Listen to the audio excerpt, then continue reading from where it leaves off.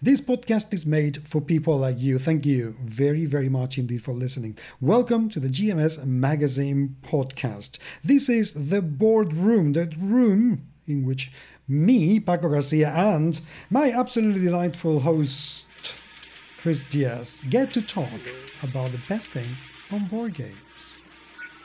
We try at least.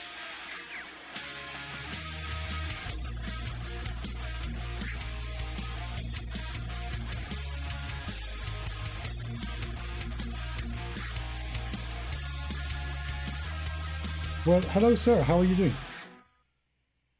Oh, one sec. That was very punctual. Yeah, that's incredible. It's like 11 o'clock exactly. Hello, can you hear me now? Yes, we can can. Can you hear us? I can. Oh, that's exciting. Nice to see you guys. How are you doing? We're doing very well. Thank you. Very nice to meet you. Yeah. I can say I feel like I know you because I see you on your channel. I see you on certain videos. You're probably one of the more public game publishers out there. I like to talk about games. So yeah. Oh. So like I said, well, I'll probably run this because I know we only have you for a short window. So we'll run through very quickly. We'll try to be very efficient with your time. And not ramble about how much I love your games and stiff your throat, not like I have some of your games right behind me right now. And I do want to say, so I think we're going to hit up on, obviously, you got a new game coming out relating to viticulture. We'll talk about wine maybe a little bit because I know you don't drink it. I drink some wine. I drink red wine, but it's not my preferred alcoholic beverage. Yeah, because I did it when I was with the Diet Tower. I did a very extensive retrospective on viticulture. It's about an hour long, and those kind of content you don't see that very often because it was framed around me going on a wine tour through Okanagan wine country, and so I was basically going to all the wineries and talking about the game step by step. And I had a script with a wand, and I would read the script, go to another winery, record more footage, go to another winery, record more footage. And then I only got Tuscany after the fact, so I went to another winery and shot some more stuff. So it ended up being about an hour long. And part of it was me. I was going to try to include you in it, and you said, "Well, I don't really drink wine," and I'm like,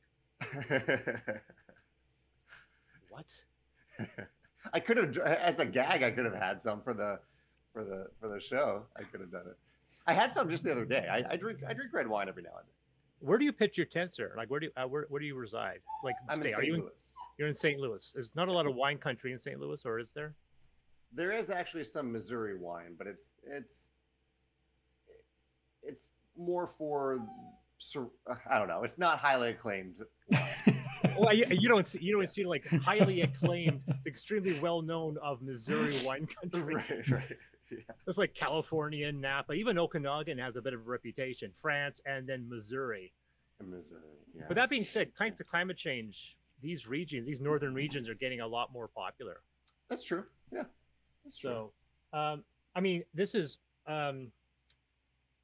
we talked, like I said, so your wine tastes aside, do you think you owe everyone who plays viticulture an apology for the fact that you don't drink wine yourself? Did you do any research for it, by the way? Like, did you ever go to a winery and figure it out, or? Oh yeah, I've been to wineries. Yeah. And when I was originally designing viticulture, I researched the winemaking process quite a bit. It was fascinating to learn about it. And I would say there are probably plenty of games where you could interview the designer and they don't like actually make cars for a living. Like Vitalis sort of didn't make cars. Didn't he? To design. No, but he is Portuguese. He is. That's true. So I can say he is Portuguese. I can definitely see there was a passion involved when he did Vinhos. That's true. That's fair. Yeah. Yes. Yeah. Which I also own, but it weighs 45 pounds, so I don't like moving it. So yeah, because I look at it and go, I don't recall rosé requiring the mixing of red and white. Because if I remember wine, rosé is not made by mixing white and red. Well, that actually surprised me. That's a real thing. Like I wasn't expecting that either. But maybe there are different types of rosés that are made in different ways. But yeah. That was one of the ways I found that they make it in Italy, at least. Have you been to Italy? Did you go to Tuscany? I should have gone to Tuscany. I was on a much bigger budget back then than I am now. So maybe someday now I will use my wingspan money and go over to Tuscany. Well, Ironically, I have been to Tuscany. You have? Okay. Yeah, they make very good olive oil. Their wine is okay, but they make Just very okay. good olive oil. Yeah. I think honestly, I always talk about Okanagan wine country. I'm very, very much a proponent of Okanagan wine country. It's got about 200 wineries in a very small stretch of road. Oh, so, wow. Yeah. So speaking of now, we'll talk about it now. You have a game, an expansion called Viticulture World. Yes. Right? Yeah. Oh, and do you need me to record anything while we're doing this, or we just? I'm recording everything at the moment, so we should be all right. So you just relax and have a good time, basically. Cool. Yeah. So Viticulture World, it kind of actually ties into the way you've started this discussion, which is that there are lots of places around the world that make wine, where people could be making wine, and so we decided to move away from only letting players make wine in Tuscany to let them make wine on any continent. So so you're still using you got a new board. Yeah. I saw a new board. But you still require the base game. Yes. Yes, yeah, it is. We debated making it a standalone expansion, but so many components would have been redundant. Like we would have had to just include the vineyard mats that a lot of people already have, the workers, the structure tokens that people already have, the vine cards, the wine orders, the visitors. Like we would have reprinted so much. So we decided we could keep the price a lot lower for people if we just made it a separate a non-standalone expansion. Oh, yeah, and also viticulture is so ubiquitous; you can get it basically everywhere. Yeah. The other thing then is that this is a cooperative expansion. Yeah. What made you go that direction? I was partially inspired by Orleans Invasion and what they did with it. I love Orleans, and I really like how they added this cooperative element to a Euro game. And I don't know. I wanted to do something different because we've done a lot of things with viticulture expansions. I didn't want to do another one where we just add some more cards, or Tuscany already does, I think, what most people want from an expansion for viticulture. And so, I just wanted to do something different with it and let players work together, but still keep that rewarding, build your own vineyard feel to the game. So it's not like there's so many cooperative games where there's an antagonistic AI. I didn't want it to be that type of cooperative game. Well, I absolutely salute. Like when I heard about it, I'm like, oh, this is nice. And I heard it was cooperative. I'm like, oh, thank God. There's only so often you can do more competitive expansions before you hit it. So why, what makes this different? What makes this viticulture world? Well, part of it is the continent part of it, where you're going around to different continents, or you're not actually traveling around each continent. You play through. Whenever you sit down to play, you choose a continent and you play in that continent, and that translates to an event deck of cards that's unique to that continent. And many of those sets of cards also have another set of cards that they link to. For example, in North America, you put some cards on the table that line up to create a little bit of a tech track that you can advance on using some fame that you're earning from the North American event cards. And so each continent has its own little mini game happening. And I've compared it a little bit to Spirit Island, in that whenever in Spirit Island, you play against different colonizing nations, essentially, and they have their own little twist to them. And so each continent in Viticulture World has its own little twist to it, its own little set of mechanisms that are unique to that continent. I saw an image that there are different boxes inside this expansion. Is this kind of like a campaign similar to the way Scythe did with Fenris, or is this you can open up any box in any order, or is there a suggested order of opening these boxes? They're not exactly tuck boxes, but they are like kind of pre-bound decks of continent cards. I think many people will play through them in the order of difficulty. So they'll start at the introductory continent, or even the first game promo that we're including, and then go easy and medium and hard through the continents. But you really could jump to any of them at any time. So if you're fascinated by the history of winemaking in Asia, you could jump right to that continent. It's the hardest one. It would be difficult, but you can, or it's one of the harder ones. And you could play that if you wanted to. So there isn't a set campaign in the way that we did with Rise of Fenris, where there's an ongoing story throughout all of them. You mentioned something that I'm quite interested in. You mentioned about people who are interested in how they make wine in Asia. Have you actually gone and researched how they do, what the culture of each continent is regarding wine, so you could reflect that accurately in the game, or is it something that you just invented in a fantasy kind of way? No, this was one of the more interesting parts of the process. And I actually wasn't, so I'm not the designer for Viticulture World. The designers are Mihir Shaw and Francesco Testini. and they did a lot of that research. They very heavily wine researched- names, by the way. They're good wine names. Francisco is like, yeah. Go on. Yeah, so they heavily researched the history of winemaking and the current state of winemaking in each of these different continents, each of these different regions. And I think they made a lot of very great decisions to bring that history into the game. There was one problematic element. Did you guys want to talk about that? Are you aware of the? Yeah. Well, yeah, no, I do know about it. Yeah. I wasn't planning on bringing it up just because I think it's been. No, it's not because I don't want to skirt it. It's because it's out there. Everybody who's curious about it can know about it. But what I wanted to bring up was the fact that, and this is not necessarily, people may say I'm sniffing your throne, but whatever. That I will say that I thought you handled it magnificently, both before and post the event. In fact, your public persona is renowned for how well you interact with consumers in social media.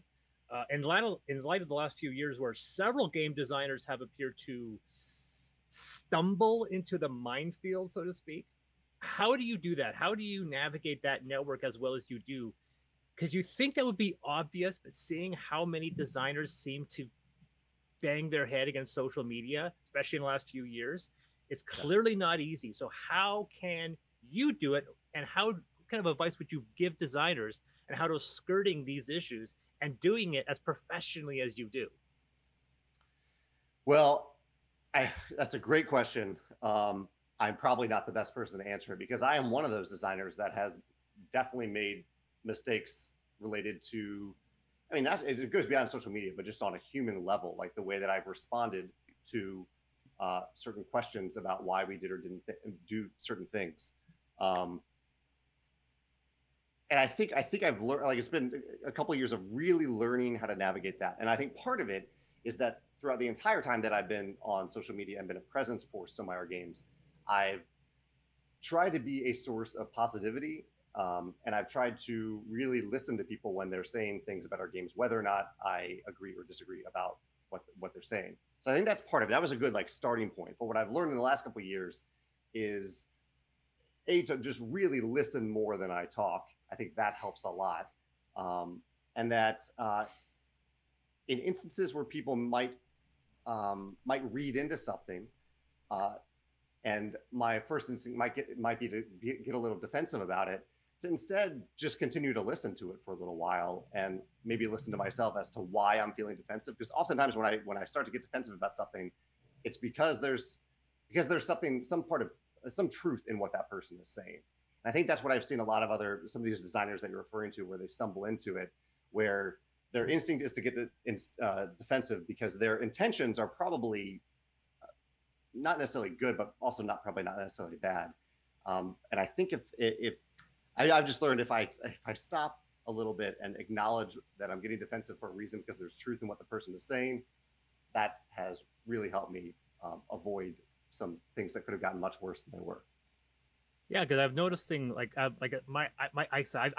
published one board game, which happens to be right there, by the way. Yeah. Which is also wine themed, but wine tourism, because I see that there was a lot of wine manufacturing games. Obviously, we have Vignos, we have viticulture, and a bunch of others, and I felt that we needed a good wine tourism game. So that's what most of us are, as consumers, are tourists. And so I felt that there was a need, and of course, I'm only about 6 hours away from Naramata wine country, so that was something I wanted to develop. But I can definitely, but my background is in role playing, like Dungeons and Dragons. That's where I make most all my primary income, and the number of designers who take it really personal when somebody is trying to hat in hand help you is surprising how defensive people get. And we've seen numerous designers in just the last few years that just detonate because they can't handle criticism. And you seem to handle that, but more than that, you're probably the only game designer I know that gives back, that runs a blog about game design, crowdfunding. What prompts that form of interaction? Why do you feel that's important to give back to the community like you do? Part of it, a big part of it is that it feels good. Like every time I write 2 blog posts a week, one on Monday, one on Thursday. And almost every time I write one of those posts, I'm kind of learning as I write. I'm learning about what I actually think about things. I process things best in writing. I learn a lot from the discussion. If there is if the post is talked about, if people end up talking about it, I learn a lot from the discussion.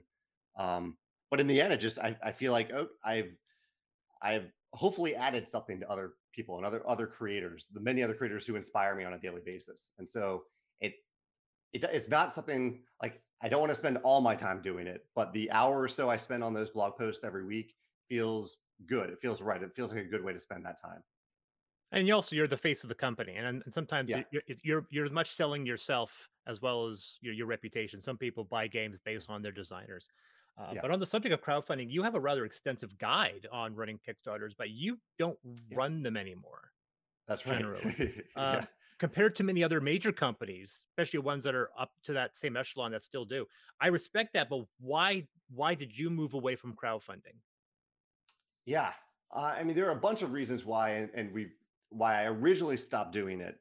I would say the number one reason why I haven't gone back to it, because I still back a lot of projects. I love getting wrapped up in the excitement and the anticipation of a new Kickstarter project. And so I miss that part of it as a creator. But the number one reason I haven't come back to it is that I really love our current method, which is that we make a product that we really believe in. We get feedback from our play testers, so it's not in a vacuum. We're getting a lot of feedback from people about that product in secret, in advance.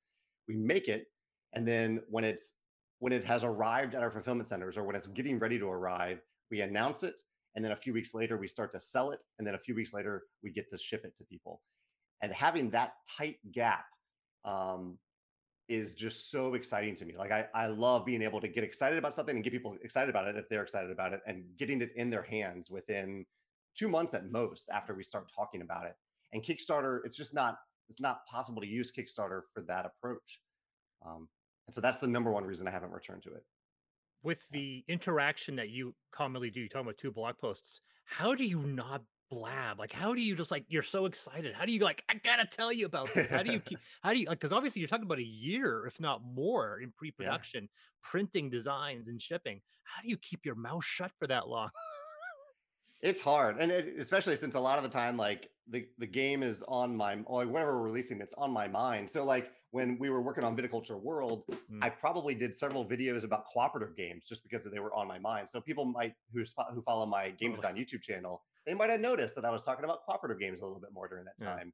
Or there's a game I'm working on now. They could probably notice there's a mechanism that I talk a little bit more about now, but they have to like wait a year to really see the payoff for that. So I do let things slip from time to time in those videos, or the things that I just end up talking about. Was there a video where you're like, man, I've been reading about this Nikola Tesla guy. He's really fascinating. And people were like, why are you talking about that? Talking about going back to about this blog and Kickstarters and the fact that you no longer run them. Yeah. But one of the things you did mention in one of your blog posts was some of the things you've learned and some of the things you pass on. One of them is making sure that your product is as close to completion as possible to show the vast majority of that game design. But as someone, once again, that does role playing games where I don't have to do that. Like when I did Naramata, I had like a $10,000 pre budget. I needed to have almost the entire game constructed. And when I wrote a role playing game, like for Affinity, which raised $100,000 and so forth, I only needed about 30% of it done. I needed $1,000 basically to prep. But if board games, more than any other thing on crowdfunding, you have to have that much money put forward to have that much design. Why do you do you think that's appropriate? Like, is it fair that for board games specifically, it's got this much higher gate of entry so it makes it more difficult for independent guys to get on the market because they need to spend so much more money up front? It's a huge catch 22 there, because one of the wonderful things about Kickstarter for new creators is that it's like a risk mitigation tool, or it's meant to be. They can create something that they're passionate about, but not do a full investment in manufacturing or all the art and graphic design, all those huge sunk costs up front, if there's actually no demand for it. And so that a great risk mitigation tool. But I think you're right. Like nowadays, if you don't have a really beautiful project that's really fleshed out, really developed, looks great, you've already spent quite a bit of money on it, it's not going to succeed anyway. And even then it may not succeed. And then you've wasted all that money. Hopefully that doesn't happen too often, but I think that's a reason that I heavily encourage creators to basically not do what I do now and keep things secret, to like really put things out there about their game, especially new creators, to start talking about it and sharing it as early as possible, because that way they can see very early on if people aren't getting excited about it, and they won't waste all that time and money for something that people don't actually care about.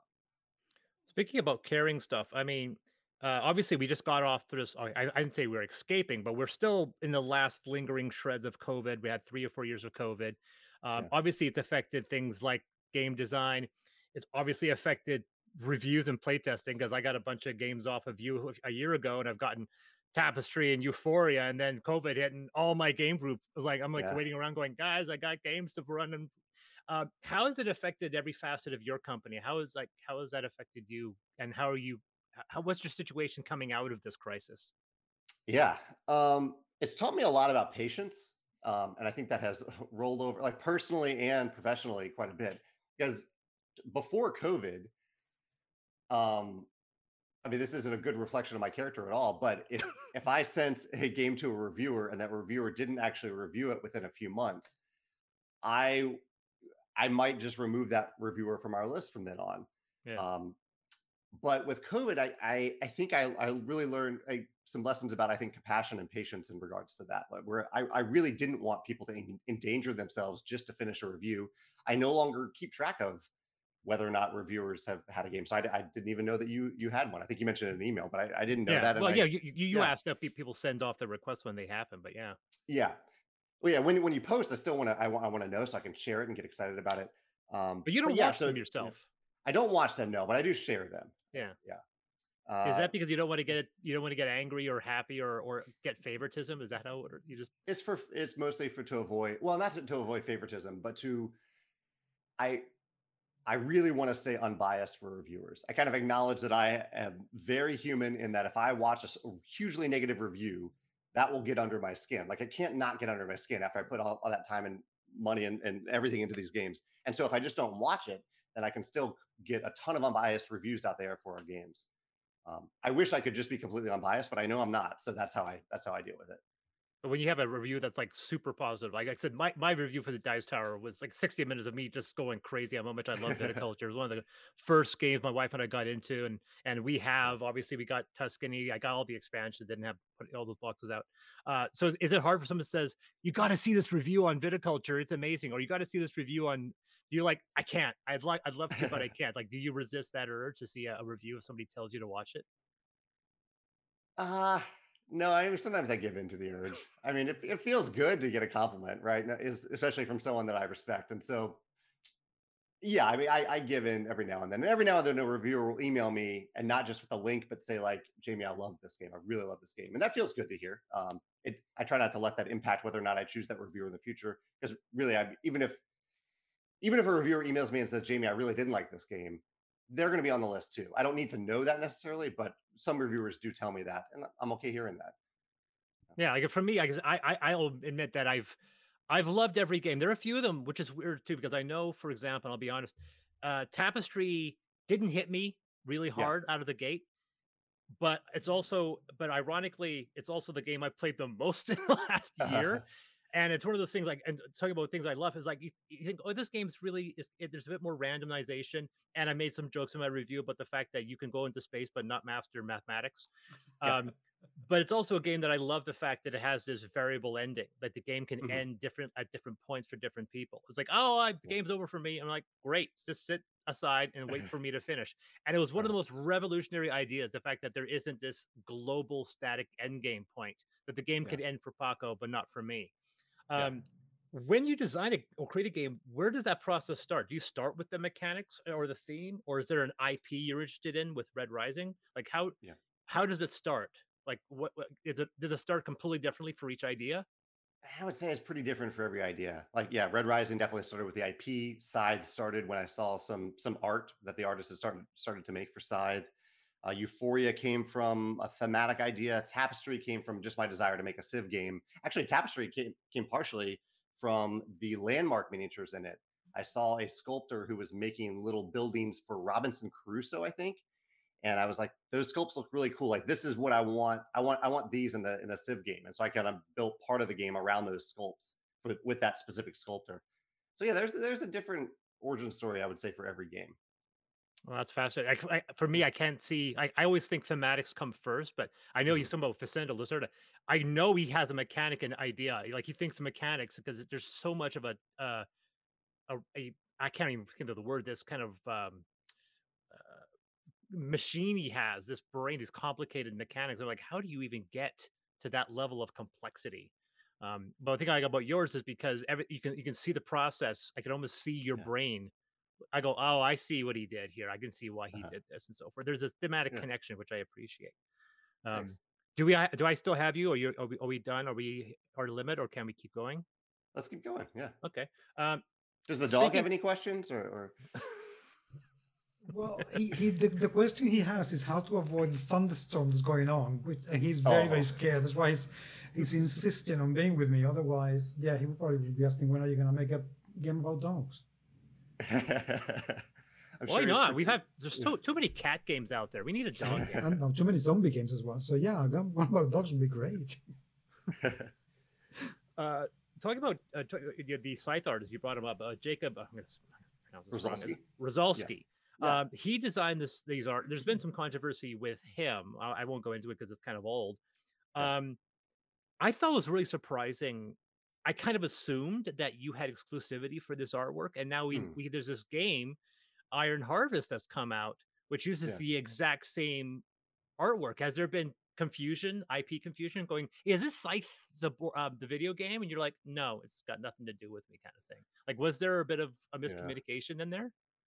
I just the other day, someone asked me, which came first, Iron Harvest or Scythe? I was like, Scythe came first. Like, it came years before Iron Harvest. Come on. So yeah, I only have the tabletop rights to Scythe, and I'm really happy for Jakob that he's had this world blossom into a tabletop space, into digital space. I think there's the potential of like a Netflix show someday, which would be amazing. I hope that happens. All of that is his. I think the one thing I wish from Iron Harvest in particular is that I wish they had maybe given maybe a little bit more credit to Scythe. Like, it's really buried in their information that there's that Scythe, that they based part of the game on Scythe. Yeah. And that would have been a nice to have thing, but it's largely, I'm just happy for Jakob to have a pretty cool world in the works and different type of media. Yeah, because I was like, oh, so this is just using the same artwork, and then I played the game, and I'm like, it seems to be a little bit more than I thought. And I didn't realize how much of Scythe, its theme and how much of its setting was designed by you and how much designed by Jakob, and how much commingling there are between these three assets, his IP, your IP, and then Iron Harvest's. Yeah. And I think that's where my comment there came in a little bit, because I worked very closely with Jakob. He is definitely definitely the artist, definitely the world builder. But there were lots of areas where I was like, for Scythe, I wanted there to be a reason for players to meet in the middle of the map at times. And so, like, we essentially invented the concept of the factory together. Like, that wasn't in his original idea. So I don't even know if that's in Iron Harvest. No, that's concept. Not in Iron Harvest, but some of the geopolitical ideas are. Yeah, exactly. Yeah. But I think it's Did you enjoy the game? I haven't actually played Iron Harvest. I did not enjoy Iron Harvest. Okay. There's certain things about the game I like, but I think there's some elements about it I dislike. I mean, it got some things that got right, but then there's some critical mistakes that they've made. If they ever did, you're talking about the idea of moving it past the physical media to something like Netflix or a TV series. Would you, if someone approached you and say, we want to take this artwork, but we want to use the Scythe setting, would you be open to that? And how would you think you would develop a Scythe TV show? Well, really, I have been approached by literally dozens of producers asking to get the TV and film production rights for Scythe. And I always pass them on to Jakob because they aren't I own the trademark for Scythe, but the world is Jakob's. And so I always pass them through to Jakob. If a TV show ended up having like the characters that are inside, I don't know, I would just be excited about it. I might try to, if I can get a cut of it, I would, because I'm sure that would make way more money than any of our games ever make. But I doubt even that would be possible. So I would just have to be happy that it's on the screen and that it's probably driving more sales to Scythe and hopefully making Scythe fans really, really happy. That's the number one reason why I want it to happen. Well, yeah, because it would be weird to have a Scythe TV show that you weren't in somewhat connected to. That feels weird about, like I said, about talking about people who don't know about how IP and intellectual property works is kind of an interesting thing. Do you find, given the success of certain titles like Wingspan, Viticulture, and Scythe, do you think future titles have an unfair microscope applied to them? Like an unhealthy level of hype? Because I know when Tapestry came out, you were just off of Wingspan, and everyone's like, oh my God, this is the latest, greatest thing. And I'm like, guys, the game isn't out yet. But Do you think that there's potentially a hype engine coming on because of how much Wingspan exploded? Things definitely changed for us after Wingspan exploded. It mostly in very good ways. It opened a lot of doors. I think it brought a lot of people into the hobby, and it brought people into the Stonemaier Games family. I think a lot more than before.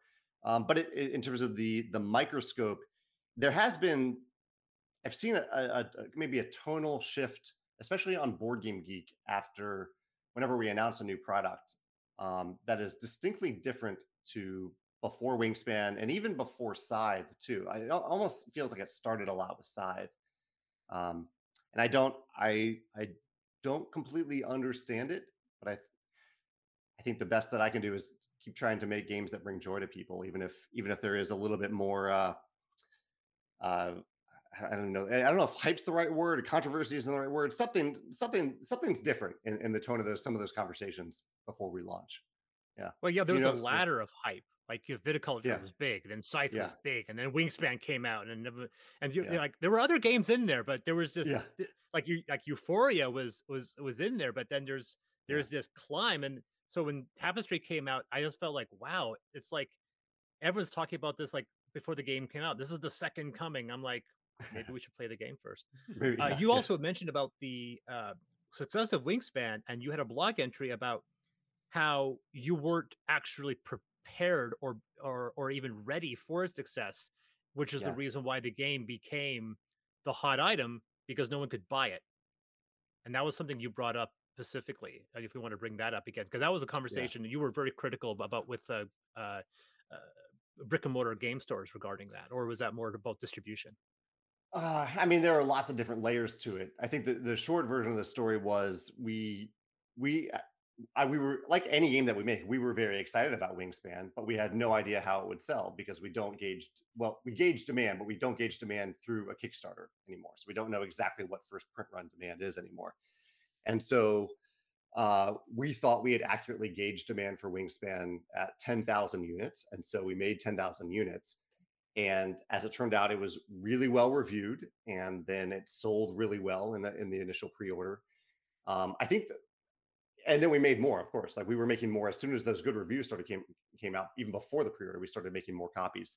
Um, I think that maybe the trickiest thing that happened with Wingspan was related to distribution, where a lot of reviewers did not know that how heavily allocated they were until release date. For some reason, distributors didn't tell retailers that they didn't have copies for them until release day, and then I got a lot of angry emails that day, um, as if we were cutting them off from those copies. So it was a good lesson learned. At the same time, like I've almost gone too far the other way. Where now I think we make too many copies of some first print run games, and we end up sitting on those copies for months and months, which I'd also prefer not to do if we could avoid that. It's really tough to hit that sweet spot of the perfect amount of first run demand. It may not even be possible. We just kind of do our best and hopefully cover demand and not go too far over that. Well, that's the whole prospect of business. I mean, you've obviously, I've Yeah. taken microeconomics, you've taken microeconomics, I'm sure, and you know the idea of supply and demand curve, and Yeah. we've seen companies like Sony and Nintendo artificially create shortage in order to increase demand. So I'm Yeah. sure that was probably some of the accusations that were thrown your way, saying we can keep Wingspan at its premier price point by limiting how many copies people can have. I'm sure you might have gotten that. I got that, and that was one of the the I would say the accusations that stung the most, because if we had known that we could have sold 20,000 copies of Wingspan in the first print run, we would have made 20,000 copies, like absolutely hands down. We weren't trying, like we were selling them for full price on our web store either way. And we cut off web store sales. I think so. We decided to leave 5,000 for distributors and sell 5,000 ourselves. And so we could have kept selling through the rest of the distribution copies if we wanted to, but we cut it off. Yeah, I don't know. That was the most maybe bewildering accusation that came out there. Yeah. If we had known, we definitely would have made them. I think Wingspan still would have done just as well as it ended up doing on its own merit. Well, absolutely. Yeah. Like with Tapestry, which was the subsequent production, like Mhm. I have a review copy, which was a first print run of 25,000. So I can Yes. see like Yeah. you're like, okay, we're not going to make that mistake again. Exactly. Yeah. Yeah. Yeah. Do you ever have issues given like this is one of those things where I always feel that Stonemaier very much trailblazes an idea. Like you're not sitting in your laurels. Either you do viticulture, then you put out minis with Scythe. You have this big card game with Wingspan, which is very thematic, which has an educational element, which a lot of people kind of miss out on. And then you go with Tapestry, which these full color minis. Do you ever get worried that your ideas, like your mechanics, they are trailblazed, but do you ever worry that people emulate mechanics or your theme? Like I said, I've gotten a few people accusing my game Naramata of ripping off viticulture, even though they have nothing mechanically in common. One guy's like, "Oh, it's just like viticulture." I'm like, "No, no, I'm a Takedo ripoff. I'll fully admit it. I'm a Takedo ripoff." But do you ever get worried that of like because people are talking about ripping off and IP theft and so forth, and in the game Yeah. industry, it seems like it's complete. It's a giant bouillabaisse where everyone gets to toy from. Is that what you think, or like, do you ever get worried that people are going to take your ideas and run off with them? Or No, never. I like the analogy to the bouillabaisse. Like it's just a big mesh of, all the games that I've ever played. They go into every design that I make. I'm thinking about all those different mechanisms that work and don't work. Every one of my games is heavily inspired by different elements of other games, and it's flattering when I hear about another game that uses like any of the systems from any of our games. Um, yeah, yeah, I love seeing designers riff on other designs. I get excited about that. yeah, but I've also noticed like there are certain very common game mechanics that people play on deck building and so forth. Now Mhm. you played with Euro, with obviously with viticulture. I've Yeah. noticed a lot of the games, especially things like Red Rising, Euphoria to another extent. They have ideas and mechanics that very few people have touched on. Like I don't recall, and this is limited intelligence, that whether or not you've ever done a traditional deck builder, right? And I don't think you have. I Uh, have not. I yeah, want so to, but yeah, I but haven't. it's Yeah. interesting that you always try to do something unique, either thematically or mechanically. Like, Yeah. why is that? Why is there that push to making sure that you have something distinct mechanically? Like, why is that important to you? I think that most of it is that there are so many games out there and so many really good games out there that if I'm going to spend a couple years of my life making something, I don't want it to be the same thing that's already out there. An example of this is Tzolk'in. Have you played Tzolk'in with the dials and wheels? Yeah, I love Tzolk'in. I really love that game. I still love it. I played it the other day. I didn't realize that it's like 10 years old at this point. I still think it's awesome. Um, and so I've thought about making a game that has gears in it because I love that mechanism. But every time I've tried, I just find myself wanting to play Tzolk'in. And if I, the designer of the game that uses that mechanism, just want to play Tzolk'in, why make my own Tzolk'in when I can just go play the game that already exists? And so even with like deck builders, I there are lots of different deck builders that do different things. Um, I would love to design one, but I think the biggest design challenge I've run into is that I don't want it to be the same thing that's already out there, because if someone wants that, they already have that option. They can already get that version of that deck builder. They can already get Clank. They can already get Dune Imperium, which are wonderful twists on the deck building method. Yeah, so I'd rather spend my time doing something a little different if I can. well, you do make a mode. There's a video series you have on your channel where you talk about the game mechanics of other people's games Yeah. that you like. Is that way of you trying to giving back, or you're like, oh, this is a great idea, wink, wink. Because Eh, I noticed even you yeah. talking about these great mechanics, and I never see them showing up in your titles. Yeah, there's certainly some that come up quite a bit that I'd love to work on. Like I'd love to do an I cut you choose game at some point. I love that mechanism. Or I price you choose. I just like talking about games. And so it was years ago that I wanted to do that more, and I didn't have a platform. I didn't have a place to do it, and I didn't want to review games because these are people that I might end up working with someday. So I didn't want to criticize other designers. Rather, I wanted to add, like I said, I wanted to add something positive. And so I just try to focus on my favorite elements, my favorite mechanical elements of any game. And again, the discussion that comes from those videos is always really helpful for me as a designer to see what other people think about those mechanisms too.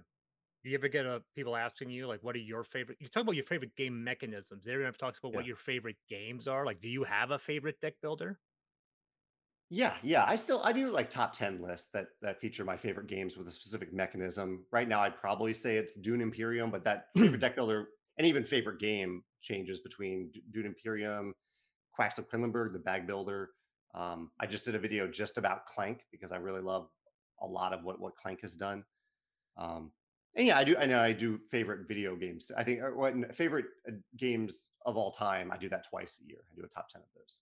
If there's speaking of that, because you kind of let it loose about video games, if Yeah, there's an is it like just purely pie in the sky, are yeah, there IPs that you wish you could get to make a game out of? Because you did Red Rising. That's one of the few yeah, examples because you don't often use other people's IPs. But if yeah. if you could grab an IP and say, Uh-huh. I want this, whether it be a movie, a TV show, or video game, is there an IP you wish you could grab? A a lot of people have asked me that after Red Rising, and I don't have a good answer to it yet. Red Rising was a special one in that I really loved it. I wanted to share that IP with board gamers, but it was already popular enough amongst readers that I thought it could justify the IP the other way too. And there are many IPs that I love. Like I love Lord of the Rings and Star Wars, giant IPs, but I don't really want to make another Star Wars game. I don't want to make another Lord of the Rings game. There are plenty of them out there.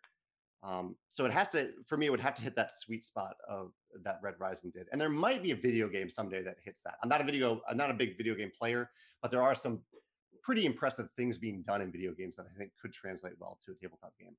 Well, you Do find you it have interesting. a video? Yeah. Yeah, you Good. mentioned the fact that Yeah. like you picked Red Rising, which you said Yeah. was popular, but it's not like like when you said Red Rising, I hadn't heard of it, Yeah. right? And you're talking about I wouldn't want to do a Star Wars or Star Trek or Lord of the Rings, and the reason why is because the market is saturated. So what Yeah. made you pick something? And I hate to say more obscure, Yeah. like Red Rising. Why did you pick that one as being the first kind of project you said that was an IP that you didn't actually own? A big part of it was just my love for it, but I guess that over, I do also love Star Wars. I love these other IPs. But I think it was the type of love where it was the type of book that I was constantly recommending to people. Because I loved it that much. Whereas I don't go around recommending Star Wars to people. Everyone's already heard of Star Wars, but a lot Yeah. of people hadn't heard of Red Rising. So it was fun to recommend, and there were elements, structures in that world that I thought would translate well to a tabletop game. That's fascinating. I Yeah.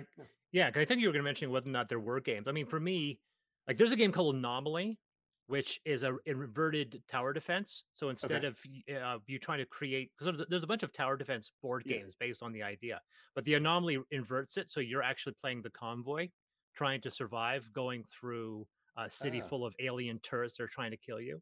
Um, that's cool. there's a game called Homeworld, which is coming out as a role playing game right now. And I think that should be tabletop. Uh-huh. So I think there's definitely a lot of options. I mean, obviously, we've seen a lot of video games, especially coming out of Poland.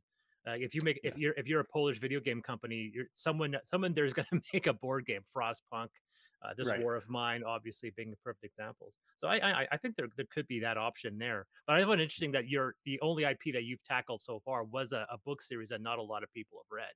The same thing Yeah. about Reckoners. I had no idea the Reckoners was a novel series. So I find that very Yeah. interesting that you decided that. Like, what's the future for you? Like, do you think you'll use neither IP, or is Red Rising a completely unique entity? It was a fun experiment. It's possible that we'll do another one someday. I don't think we have anything like that in the works right now. When we've planned about 3 years out, I would say right now I'm a little bit more excited about creating some new worlds for our games rather than worlds that already exist in some form. Yeah. Going back to Viticulture World as we kind of wrap things up here, because obviously, is that game out now by the time we're recording this? No, it's the pre-order will be. We're recording this on May 3rd, so the pre-order will be on June 1st, is what we're currently looking at, and then shipping a few weeks later to people, and then the retail release in midsummer probably. So beyond the cooperative, Yeah. are there any other neat ideas that are being presented? You have the boxes. I saw hats. Uh-huh. Are there like what's the deal with the hats? The hats. So in viticulture world, you start with all the workers that you'll ever have. So you start with one grande worker and four workers, and two of those workers have little yellow hats on them. They can only be placed in the summer, and two of them have blue hats on them. They can only be placed in the winter. And when you train a worker in viticulture world, instead of actually gaining a new worker, instead you remove the hat, and it becomes a worker that you can place in any season, and that worker can now gain bonuses from action spaces. When they have the hat on, they can't gain the bonus, and they're limited to that season. So kind of it upgrades the worker instead of gaining a new worker. Where does that come from? Like, where do you look at it and go like a year down the road, like, damn? Or was there a game you saw that and went, oh, that's a neat idea? Like, how do you get to the idea of removing hats off of meeples? Like, where did you get that? Like, how did that come about? Well, again, I have to give all credit to Mihir and Francesco for that concept. I Yeah. think what it was is they found in playtesting that early playtesting that players would just race to get more workers. They Yeah. felt like, okay, if we even have a chance to win this thing, and that's somewhat the case in competitive viticulture, but they found it was somehow even more so in the cooperative version because they felt like they had to do many things to win the cooperative game. And so they said, let's just take away that race. Let's give them all the workers they need, but and then the hats I think just emerged from there. They wanted some reason to still have a train a worker action. Well, you hit the nail on the head. Like a lot of games, unless like once again bringing up Zolkin that has a Mhm. feeding mechanic where the more Right. meeples that you have, that if there's a situation of getting more without the cost of food, it's usually the first mechanic I go for, which is the reason why I do Right. very well at viticulture. Um, there was a game called Space Gate Odyssey Uh-huh. that I played, and it had the idea there were meeples and then there were engineer meeples, which were bigger, but Okay. the engineers had power armor, and to manifest that in the game, you had a plastic cavity meeple that you put the Uh-huh. meeple inside of the other meeple and made it a larger Uh, meeple. They could have just had a larger meeple, but no, yeah, you actually had to insert the smaller meeple into the bigger that's really meeple cool. to give it the power armor. So that was the first thing I was like, it's I like interesting that. having this idea of meeples or miniatures that are modifiable in some way where Yeah, you can add and remove things. So I found yeah, that very fascinating. that's really Paco, cool. I've I done all hadn't the seen that. Yeah, yeah, no, it gets said. Whenever I see like as you, whenever I see an idea, I'm like, oh, that's a really cool idea, and then, like, writing it down somewhere, yeah, right? Like, for my when it comes to Naramata, it was just it was Tokaido, but there wasn't much I could add to it, uh-huh. Obviously, we had bespoke mechanics here and adding a time mechanic so that actions cost time rather than space, so that Uh-huh. you like so the idea of the ratchet mechanic, which I love the fact that Tom Bassel coined the term, the ratchet mechanic, where you can Uh-huh. go forward, not go back, because now there's, like, a dozen games that use this mechanic, but everyone's like, "Oh, it's Yeah. Tokaido." I'm like, "No, it's Tokaido, it's the ratchet mechanic." Because now you can have ideas like, now it's not whoever's furthest back in the board, but furthest back in time, so that Uh-huh. somebody could be behind, but because they did an action that took 2 hours, they're actually going later and creating new Uh-huh. ideas on variations of a formula. That's Yeah. limited to my design mentality. I like playing off of Mhm. other people's ideas. I don't know Yeah. if I have the capacity that you and Lacerda have of creating entirely weird new mechanics whole cloth. Like tapestry seemed so organic, and the idea of having, once again, going back to this idea, a mechanic where the game had a variable ending Mhm. was such. I had never seen that before. Like, what did you do? You like? Did you have a point where, like, there has to be a fixed ending, and then somebody maybe you went, why? Like, why do we have to end the game for everyone at the same time? Like, where did that idea come from? It it mostly came from my desire to have income in the game because income felt like the right thing to have. So periods of time where you're getting a bunch of resources, um, but where it didn't make sense thematically if I had this macro version of a Civ game where players are all over the world, really, like why to me it didn't make sense that they would have to gain income at the same time. Like you don't get your paycheck necessarily at the same time as Paco gets his paycheck. Like you're two different entities, two different people. Um, and so I wanted this macro version of it where players were doing their own thing when they were ready to do it.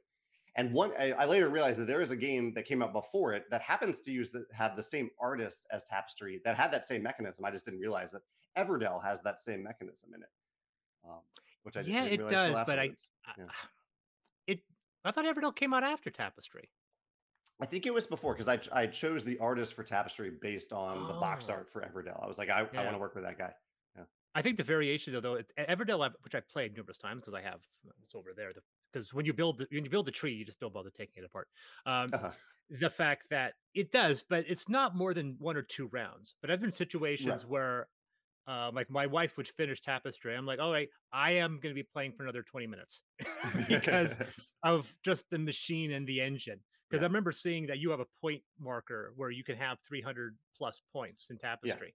And our first game, we ended at like 95 and 105. I'm like, how the world do you get to 300? And then one time I got to 250. I went, oh, okay. Because like, was there a point in the game testing where you're like, oh, there are some wicked mechanics that people can feed off. We're gonna have to add in a 300 plus point marker in there.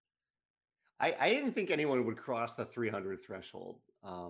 based on play testing. We found some pretty powerful combos, but none that would go above and beyond that. But there are people now who we have a leaderboard now on our website. Let's see if what the current last month, the top score for was 448. Someone got 448. The low score among the top scores was playing solo. Someone got 221, and the rest of the scores range from that all the way up to 448. I've never gotten to score that high. It's got to be a lot of luck in there. I mean, there has to be some luck in that factor. I think that's part of it, and I think these people who do this, they have played a lot of tapestry. Like they know exactly what they need to do to get that income engine going early, and to get points at the right times, to dig into, they find the right tapestry card, all that kind of stuff. Yeah. Do you ever look at that and go, "Oh, I'm gonna have to fix that"? There is a little bit of that, yeah. I mean, that's why we have people report their scores, so we can look at that data over time, and it's now on Board Game Arena as well. So we get the data from Board Game Arena, and yeah, we're probably gonna we made a few small adjustments over the years. We're probably gonna do one final big round of Civ adjustments at a certain point as well.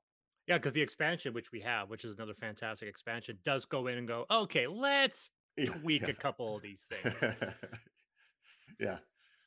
So, Paco, do you have anything else you want to add? Well, yeah, I wanted to ask a question. Considering all this, shipping crisis and the shipping costs and everything, and this is more to do with the industry itself. How do you think this is going to affect in the long term? Because I think this has proven that there is an element of delicacy or delicateness. I don't know what the word in English would be, but it's a very delicate state of equilibrium that can be very easily toppled. How do you think that's going to affect board game publishers and board game designers in the long term? That's a great question. I'm still watching it to see what happens. I think a few things have started to happen, which are really small publishers are probably breaking even on Kickstarters that they hope that they would make some money on, and that might be the end of their business. Hopefully they won't lose money, but they might not continue trying to make more games just because of that uncertainty. I think we're going to see a lot more, especially related to Kickstarter, a lot more projects wait to charge shipping until it's time to ship so that they don't lose money on a project. And I think maybe one good thing that might come out of this is I think we will see more publishers, especially related to freight shipping. I think we'll see more publishers put games in the smallest boxes possible, which isn't always good. But I think sometimes we have these oversized boxes that are filled with a bunch of space for no good reason. And I know there's some publishers out there that have made smaller box games for a while now, and they are winning right now because they are not having to pay these huge freight shipping costs that a lot of us are paying for. Like Tapestry, to ship Tapestry or Scythe right now is incredibly expensive to freight ship from China. Well, so those small box games. To be honest, pretty much anywhere, because I'm finding it incredibly frustrating to get games from the US at the moment. It's getting to the point where I have to wait and see, right, let's see if I can go to Essen and then load up in Essen and put everything in the box. And the advantages of living in Spain. I get to go to Essen and just drive back. Like, oh, you lucky bugger. Oh, well, I'm not going to apologize for that. You can go to Gen Con. Hey, don't complain. You can go to Gen Con. I'm in BC. Gen Con is equally unattainable. I get Shucks. Shucks is the only one I can really attend to. That's a quick buy. Like I can tell, like I said, my Naramata has been stuck in a container in Busan for the last month, and I'm just staring at my container ID going, will you please move? But like I said, Naramata made good money, but if it wasn't for my role playing successes, this would be the only thing I'd be producing, because it's something that's I can see it's shocking. But obviously, right now we have a controversy as we're recording this. People are freaking out over Steamon, because the shipping costs for their latest ones are astronomical. I watched a video of Board Game Code, did a good video summarizing what was happening with that, and it was. I don't even fully understand where some of their costs came from. Like, I understand they might be higher than normal, but he was quoting a price of $50 shipping for a game that's about the size of Tapestry, like just the core game. And I know Tapestry doesn't cost that much to ship. It sounds almost like they were waiting to even charge freight shipping to backers, which is odd. Like, normally freight shipping is not a calculation when it comes to how much it costs to ship a game to a backer or customer. That's just the cost from your fulfillment center. So I don't know. It was a little odd to see that. But I think that's where the power is also in the hands of the consumers. Like, hopefully people who see that and are dismayed by it will make informed choices in the future when they decide whether or not to back a future project from that company. Um, But are you worried that this could be damaging and dangerous, as Paco said, to independent, smaller publishers? That only the big guys can chew their way through it? Because thankfully, Never Mad, it didn't cost terribly much to ship. yeah. But that's the worry, that this could have been a death knell for a lot of independent publishers. You think the CMON thing will carry over? Well, it's a symptom, like you said. Yeah. Do you think the situation's getting better? Well, obviously, another thing goes on a lot of board game Facebook groups have been this push to try to get American productions going. Do you think that's possible? I don't think it is, because of the free market economic model that North America embraces, but I'd like to know your input on that. I mean, just for freight shipping alone, I would love to manufacture certain things in the U.S., but there are many components that, like, there are a few U.S. manufacturers, but even they go to China for certain components. Um, I think China has just they are very good at manufacturing a lot of weird little things that we find in our games, like the weirdest little component. There's a factory that makes that component. They're really like the little rubber hats in viticulture. There's a factory that's really good at making little rubber components. Um, yeah, I don't see that changing. At the same time, I've talked to our manufacturer Panda, and they're great at, I think, listening to their clients, and I think someday they will think about doing something in the U.S. It might not be fully manufacturing, but it might be like assembly in the U.S. It might be card printing, but not printing other things. So I think we'll see that movement over time, but it's not going to be overnight. It'll be years, I think, before we have anything really worth pursuing, I think, for most publishers in the U.S. So, do you think it's a mechanical hurdle, like they just don't have the infrastructure, or do you think it's an economic model? The fact that in Mm. China, you can say, "I want to make a board game company to make board games," and China goes, "Here's $1 million, don't pay us back." It's kind of difficult, especially Yeah. in Canada or America, when you know you want to be able to give people a living wage, and then on top of that, you have to pay back a $5 or $6 million loan. Do you think it's a mechanical problem, or do you think it's an economic problem? I think it's probably a combination of the two, and some elements beyond that too. Just the head start I think they have for so many of the different things, especially for the board game industry, but for a lot of industries too. I think they have a really, really good head start. Um, like, why open a new factory to make little rubber hats in the U.S. if you can just place an order today for a factory that already makes little rubber hats in China? The Six I think. Matches Rubber Hat Company. That's all we do. We just make rubber hats. Yeah, I think it's a little bit of both of those elements. Do you think with this crisis, is it going to go back to normal, or are there going to be permanent hurdles that the future is going to have to work around? I think if Russia hadn't attacked Ukraine, we might have seen some element of normalcy return. I think freight shipping prices are never going to go down to what they were before, but I think they probably would have gone down a certain amount. But I think that really complicated some things that we didn't expect in terms of, uh, I don't know. I think I just had a feeling that things were getting a little bit better, and then that happened, and I don't see that going away. Yeah, unfortunately, I backed a game company that was in the Ukraine, and they're like, well, Mm. there'll be some delays. Please understand. Yeah. And everyone's like, yeah, I think you're good considering your place is just, you've just been evacuated and you're living in another country right now. Yeah. Paco, anything else before we wrap things up, or?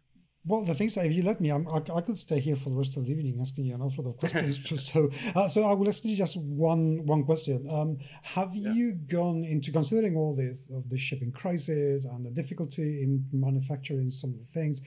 Have you actually gone into considering, well, maybe we start designing games like so and so and so and so and so we can avoid this, and this? And if so, what are you changing in your design and production approach to make up for this shortage and these unsettling times? Well, yeah, it's a great question. I would say that for us, we got a little lucky in a few ways. And so I would say the answer that comes to mind first is to keep doing a few things that we were already doing. Two things are, A, we don't make many games at Stonemaier Games. We release maybe 1 or 2 games a year. And I think that has been really helpful for us. There may be some other companies maybe had built their economic model based on throwing out 10 games every year, releasing 10 games and hoping that one of them worked out. And I don't think companies can really afford to do that anymore. Most companies can't.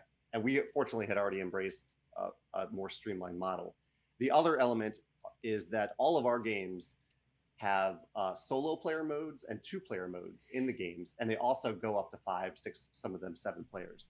But those 1 and 2-player modes in games and having really strong 1 or 2-player modes, I think has become incredibly important for people, whether it's related to the pandemic or people's maybe game groups have slimmed down. My primary gaming person is my girlfriend. We play a lot of games together. So if a game doesn't play 2 players, I'm not going to buy it because I may not get it to the table. So I think any company that had already embraced or is now embracing those 1 or 2-player modes is going to has a better chance of surviving, I think, than companies that resist that. That makes sense. Yeah, because you brought it up perfectly there. Because now it seems like solitary games, solitaire modes are almost becoming mandatory. And that was something, once again, that I think that Stonemaier were doing long before you had the automata, which was this separate, these cards that you'd have. And you've been having that since the beginning. I can't remember a game that you didn't have that. Or maybe just the reprints. I'm not sure the first Viticulture had it, but later ones did. Yeah, not quite the first Viticulture, but soon after that. The version you have had it in the box. Yeah. I find that fascinating that you're right, because now it's mandatory. Everyone has to have. I was brought on to work on Robotech Reconstruction, and it uses a similar model to the coin format we see with Root. But I said that your single problem is that Root, they've made the game in a certain way where you could play Root as 2 players. And they say, well, please, you can only play with these 2 people. But Reconstruction didn't have that system. So it's only playable for 3 and 4 players.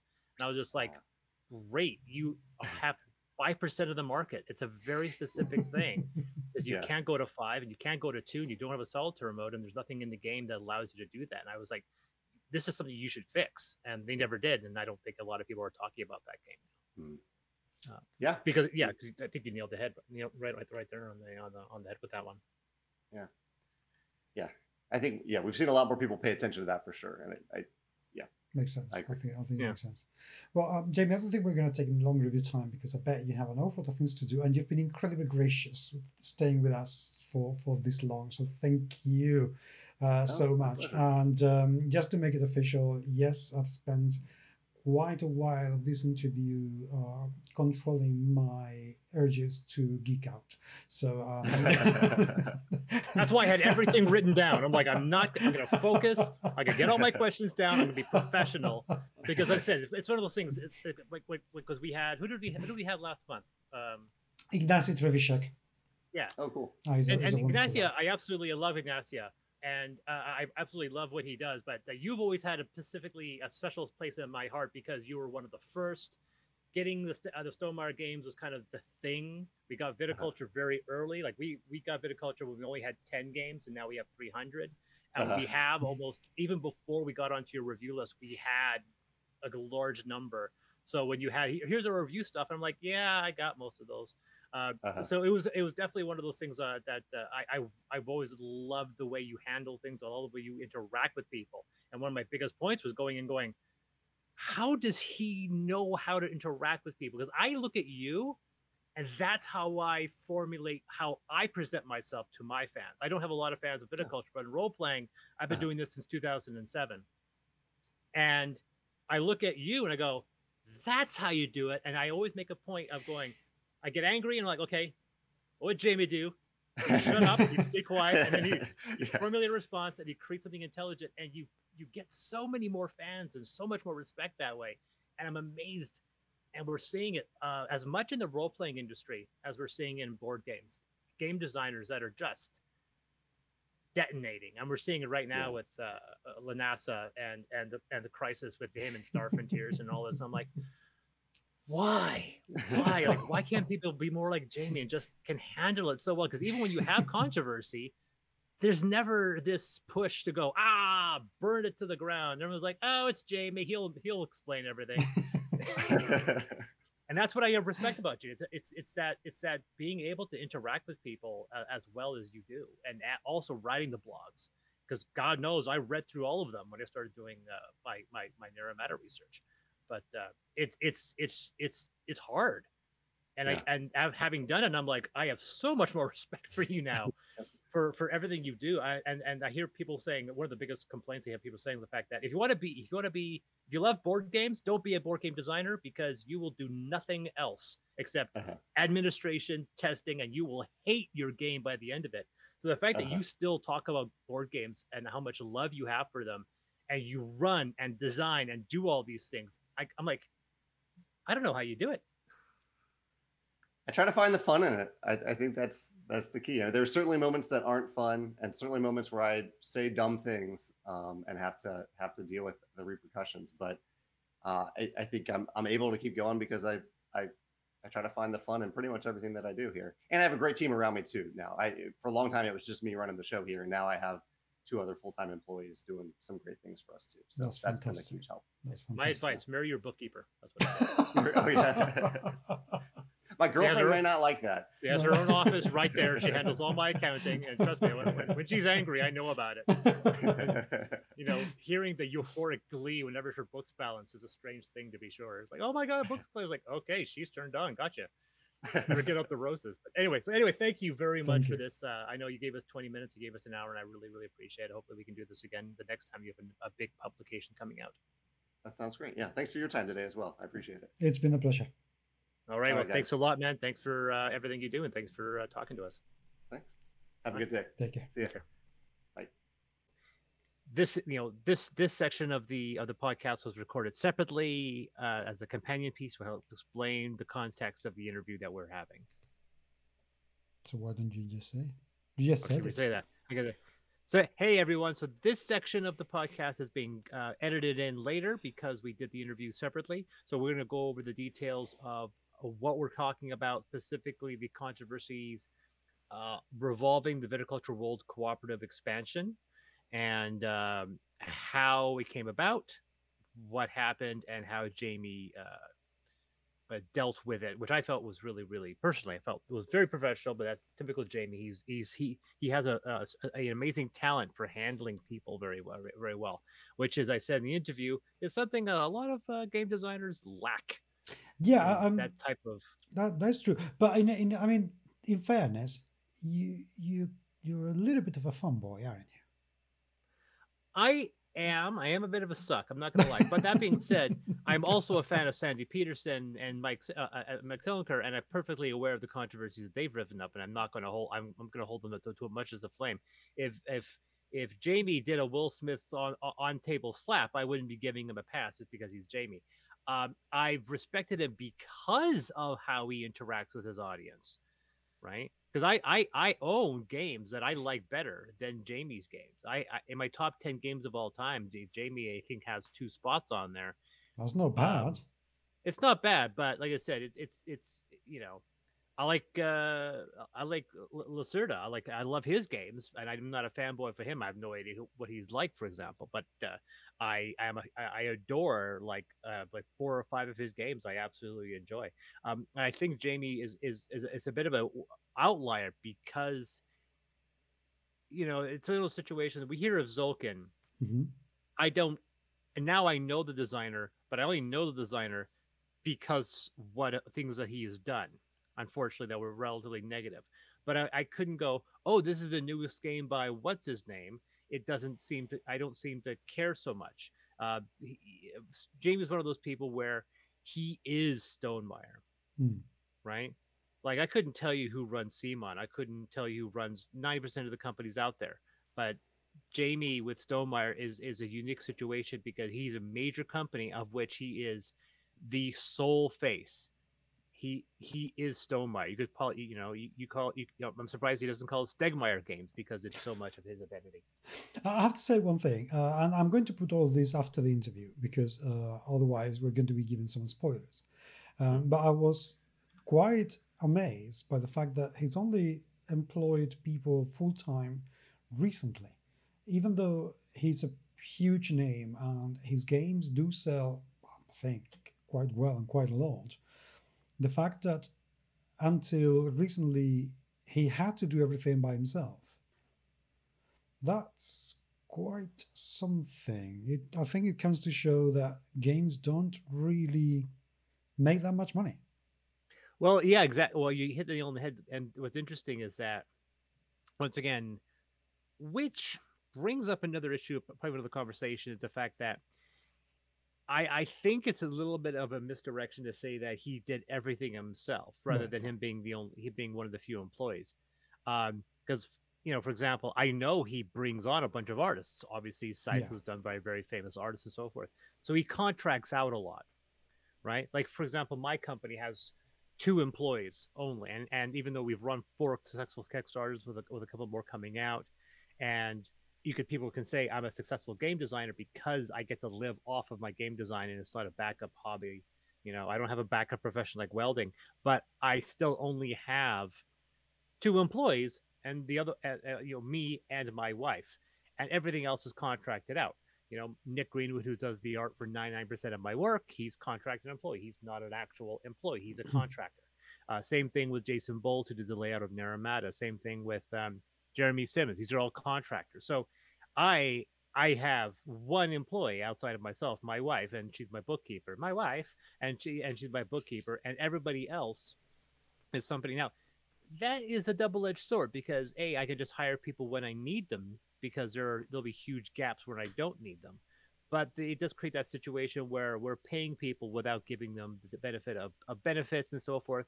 And the contractor situation is something where I'm cognizantly aware of the fact that it's a double-edged sword. You pay people when you need to pay them, and a lot of people who wouldn't necessarily get work get sporadic work on top of everything else. But it can be it's a little situation where it'd be nice if Nick was my permanent employee and I could give him money and benefits and pay for medical and give him actual coverage. But being contractor, I'm not obligated to do that. He gives me an invoice and I pay him, and he has to pay for all of his benefits out of his own pocket. So it's a double-edged sword in that situation where it would be cool if I made enough money where I can say, "Oh, Nick, you're now a permanent employee, and I get to give you benefits and so forth." Because I think, once again, as an employer, I want to be responsible, and sometimes I think contracting out everything is a situation where I get to be a pass and say, "Oh, I don't have to give Nick any benefits. I don't have to give him medical coverage. God knows he's in America. He probably needs it." Like Jason Bowles, for example, he was a contractor. He still is a contractor, and he was a contractor for several companies. Werewolf, the Palace and Castles of Mad King Ludwig are both his designs. The first version of Skylands was, I do believe, was also his baby. And because the company has decided to hire full-time employees, you would think they would bring him on board to be a full-time employee, and they didn't. They brought somebody else, and they pushed him away, saying, "Well, we don't need to contract you out anymore. We have a full-time employee," which also feels like, well, that was a kind of a kick in the teeth. The guy did the graphic design of 4 of your games. Why would you hire somebody else instead of bringing on the person who did work? So it's a situation where, I can't ever hire Jason because I only put out work that he would require his essence for about 2 or 3 weeks out of the year. Nick Greenwood, God knows, I probably could if I was in that situation where I could give him a full-time employment. But that's one thing about the game industry that's unfortunate. So Jamey, yeah, he's been his own employee, but he's been contracting out, and it's only recently where he's had to bring in people as permanent employee just because his operation has gotten that large. Yeah, but as I said, I mean, I think the important bit is to think, of course, in every company, there's always going to be somebody who's doing something. I mean, I don't think it's very difficult to do absolutely everything, especially in a board game company. I think it would be completely impossible. But again, the fact that only now, regardless of how many people he's been contracting in the past, he's managed to make them full-time employees.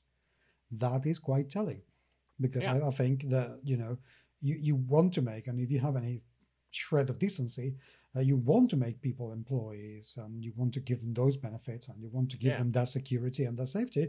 And I don't think that Jamey would be any different. So the fact that exactly. But what I was simply saying is that it hasn't been a one-man operation. He has contracted people out. That's still one-man operation. Sorry, that is still a one-man operation. Even if you hire enough other people. I don't do my own artwork, but I do my layout. I do all my publishing. But that's the thing. You are a one-man operation. If you get a broken leg or a broken back, or you get run over by a bus, the operation gets fucked. That's it. Done. Yeah. sorry, it's done. I don't care. There's you no have, backup. exactly. And there's nobody else to continue. Do you know your artists wouldn't be able to continue what you're doing?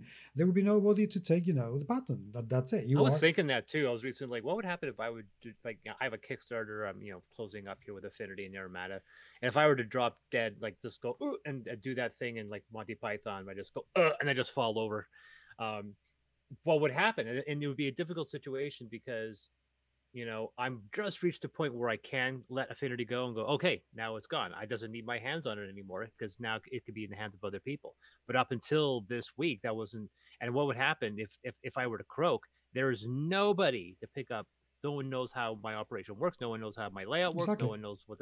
So, and my wife, God bless her, she would be completely beside herself. She'd be unable and incapable and unwilling to try to fix the situation, potentially leaving 1,000 backers without any product, exactly. right? And so it doesn't matter how many contractors you or Jamey had.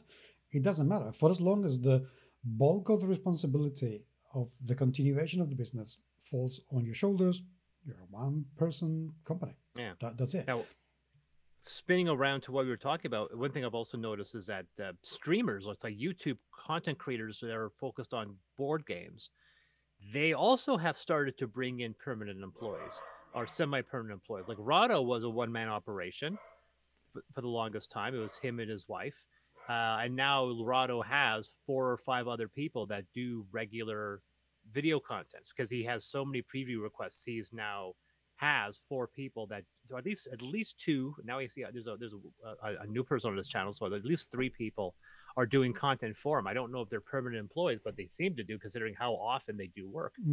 So I thought that was very fascinating. And I also know the fact that the Dice Tower, up until 2 years ago, only had a permanent staff of, I think, 3 people. And now I think they're up to 5 or 6 that are actually permanent employees. Not as many as you might think, but because the vast majority of content, like Brian and so forth, like I said, the vast majority of them I don't believe are being paid. They're just doing it for exposure. But there's a handful of people that are actually being employed. But up until recently, it was only like 3 people. That's something that we should cover in a podcast. I mean, we can talk about it today, and it will make it for a very, very long podcast because it's going to be a whole episode. But I was discussing with some people a few days ago about the unsustainability of the current social media earning model, as in the ability that some people want to achieve to make a living, a constant, safe and secure living for their working lives using social media, and how unsustainable that is at the moment, because most channels, unless you're somebody like, no pun included, who is making just out of their Patreon, they make 4,500 euros a month, plus whatever earnings they make out of YouTube. So they are safe. Off of sponsorship, yeah. Yes, and sponsorships, correct. So they have 3 different methods of earning. Which is completely fair enough. I'm totally cool as far as I'm concerned. But unless you get to that point, and even if you are to that point, you are not making enough money to be able to have enough employees that if you happen to fall downstairs and have to stop, your channel will continue without a loss, or a large enough loss that you will have to stop and recoup an awful lot of time. Because people who follow social media, especially video productions, are fickle. Something appears, you stop 3 months doing something, somebody else appears in that time, and by the time you come back, they have forgotten you. That's it, you're gone.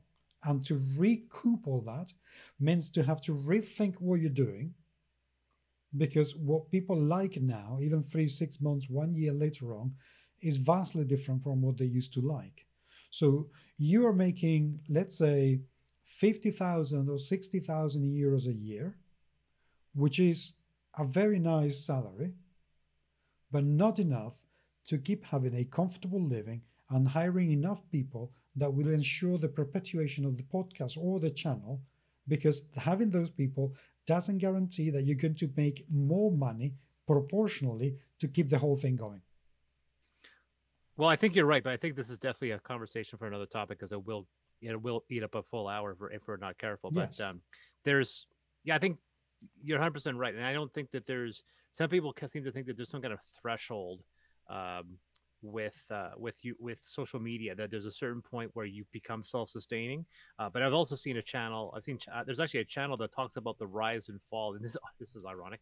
There's a YouTube channel whose almost entire content deals with how other other social media companies have failed, and it was fascinating. And because I was thinking recently, going, wow, I never see this X company producing content anymore, and I completely forgot about them because I didn't see them on my social media channel, so I completely forgot they existed. And I was thinking, what happened to them? And then you go online, and go, oh yeah, these people had 4 million subscribers. Like, what happened? And then you can see how fickle and how quickly a company can rise and fall. And sometimes the company is self-sustaining, and sometimes that company is. And there was a video I just watched today where they're talking about the fact that how do social media companies make money, and they make money off branding, off people, right? GMS magazine is you. It's not, there's not another entity, but a lot of companies, like a company called Machinima, which was a very popular and huge YouTube channel, they're producing tons of content. They were trying to sell people on them, and their content creators are like, no, nobody gives a shit about you. Nobody gives a shit about Machinima. They care about what videos you have. It's kind of like you have a racing team. An example, like you could have a Ferrari brand cap, but you would not have a cap that said Formula One. You would have a cap for your favorite NFL team. You wouldn't have a team that said NFL. It's not about, nobody cares about the parent company. No, you can have, you can say, you could have you may say, I love Fruit Loops, sure, but you don't say, I love Dow Chemicals. Nobody says that. No. Nobody cares about the parent company. It's about the branding. And that's unfortunately the truth. And sometimes the brands are specific programs, and brands are very often the people specifically. And going back to what we said about Jamey is very much his company. Like he exactly. People say, I love Stonemaier Games, but people have also said, I like Jamey Stegmaier's designs. I like his games, and sometimes as much as someone else. And so people go, Wingspan, what a great Stonemaier game. And someone's like, oh, right, Jamey didn't design that game. Like in our interview, he was commenting and he was correcting me on more than one occasion, where he was reminding the fact that he designed viticulture, but he did not design this new expansion. Right? It was two other people that designed the viticulture world. Right? But unfortunately, it's one of those situations where, because we associate, like Kleenex, like Band-Aids, we associate Stegmaier with Stonemaier, which doesn't help the fact that he sounds so much alike. We can assume they're one and the same. Yes. But the fact that he'll design a game that has his name on it, and he'll have a game that's designed by somebody else, but it has his company's name on it, and so people kind of assume it's his. But it happens all the time with social media accounts. I reckon that if Matt Mercer left Critical Role, that would be the end of Critical Role. I 100% agree. That would be that's the end another of it. example. And if maybe, I think even now, if Tom Vassell left the Dice Tower, that would be the end of the Dice Tower. Funny you should mention that. I think if somebody bought out Dice Tower, kept the staff, and just kept on producing content, I think that brand could survive. You think so? I think so. There's a few exceptions, because where I think a lot of people go to Dice Tower, and it's one of those situations where a good example would be Shut Up and Sit Down. The original people who do Shut Up, Sit Down, they've moved on to other things. I never see any content with them anymore, and some of them have actually moved on to other YouTube channels, to the point that two new people are doing most of the videos on Shut Up and Sit Down. I still watch those videos, even though the original guys. But I think there's a difference between what you were mentioning earlier. People buy onto the brand and not necessarily onto the people behind the brand. Yeah. And Shut Up and Sit Down, I think they have such a wonderful formula that it doesn't matter who makes them, as long as it is them, and it was them as in Shut Up and Sit Down, and it's the same formula, and it follows the same rules. People are going to like it because it's just good. It's fun. It's just, that's the way it goes. So, but there's a double-edged sword too, because going back to what we said about Rahdo, when I approached Rahdo to do a preview for Naramata, he said he could do it, but he was going to give it to somebody else, like his new staff. And I wasn't interested in that, because I know for a fact that if you see Rahdo's face on a preview, and you see his face, not his name, his face on that video, I know Rahdo's doing that preview. I am about 10 times more likely to click on that video if it's one of his staff. I don't know them. I don't know what they like. I don't know their attitude. I don't know their approach. You don't trust them. even though they're using the exact same hardware on the exact same channel. It doesn't matter. It doesn't matter, and it's one of those situations where it's kind of a situation where if Rado left and gave the channel to the other employees, I probably wouldn't be watching Rado's videos because I went to Rado because I went for him. That's his face, and it doesn't matter. He's brought new people. Dice Tower is a different story where, at least when Garcia and Healy were doing videos, right? On top of, I was watching their videos as much as watching Tom's videos, right? And there were other people's videos and there's a few people on that channel I do like and a few people I don't care. And the unfortunate irony is the vast majority of the people that Tom cut out along with me about a year and a half ago, most of those people I still watched. So when he cut out Anna and Jason Peacock, which was part of the big culling, which I was part of, I was just like, I was watching those people, and he brought in new people like Drake and a few others. Like, I don't care about these people; they haven't earned themselves. They haven't earned a spot. And it's funny too because it's just like it's a weird situation, right? Now, like, thankfully, Melissa's on there, and I do watch Melissa. So when Melissa Matthew McCack, because they go by both names. So Melissa Matthew McCack, whenever they post a video, I'm going to watch that video. But they're one of the few people left that on that channel that I'm like, oh, this person's doing a channel. Even with Tom comes up, if Tom doesn't do a video for a game that I'm interested in, I'm not going to watch it. It's got to be a game I'm interested in. Well, no pun included, I will listen to a review for a game I'm not interested in because I want to hear what he has to say. But that's just my opinion. Yeah, no, that's fair. But so going now, this is part of my way of spinning this conversation around. This whole controversy with Stonemaier came about because of another channel. In this case, it was called Thinker Themer. I have not heard of them. They have 11,000 subscribers. It's a pair of ladies. I don't know much about them. Amy and Maggie, aka Thinker Themer, we're an Australian couple with two very different perspectives on what makes a great game. So we have Amy, who's the thinker, and Maggie, who's the themer, and so forth. So that's their thing, and they have dozens and dozens of videos on their channel. Like I said, there's probably hundreds of board game YouTube creators that we never know about, and they average about 2.7 to 3,000 views per video, which is definitely admirable. 11.2 thousand is definitely a really good number. So I was surprised that I hadn't heard of them. But they did do a video that was simply titled "Why We Can't Review Viticulture World Yet."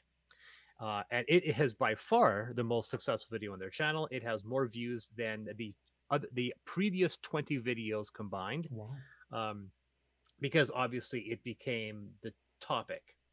Now, in that video, they brought up an issue that they had with viticulture. And for that, I'll go to what Jamey was talking about, and I'll do a little kind of quoting here. So we know that viticulture world expansion and the content he's talking about involves South America, which it's a medium complexity, has 17 cards. The core mechanic of South America Con is that players can leverage people from history who made a big impact on viticulture in that region.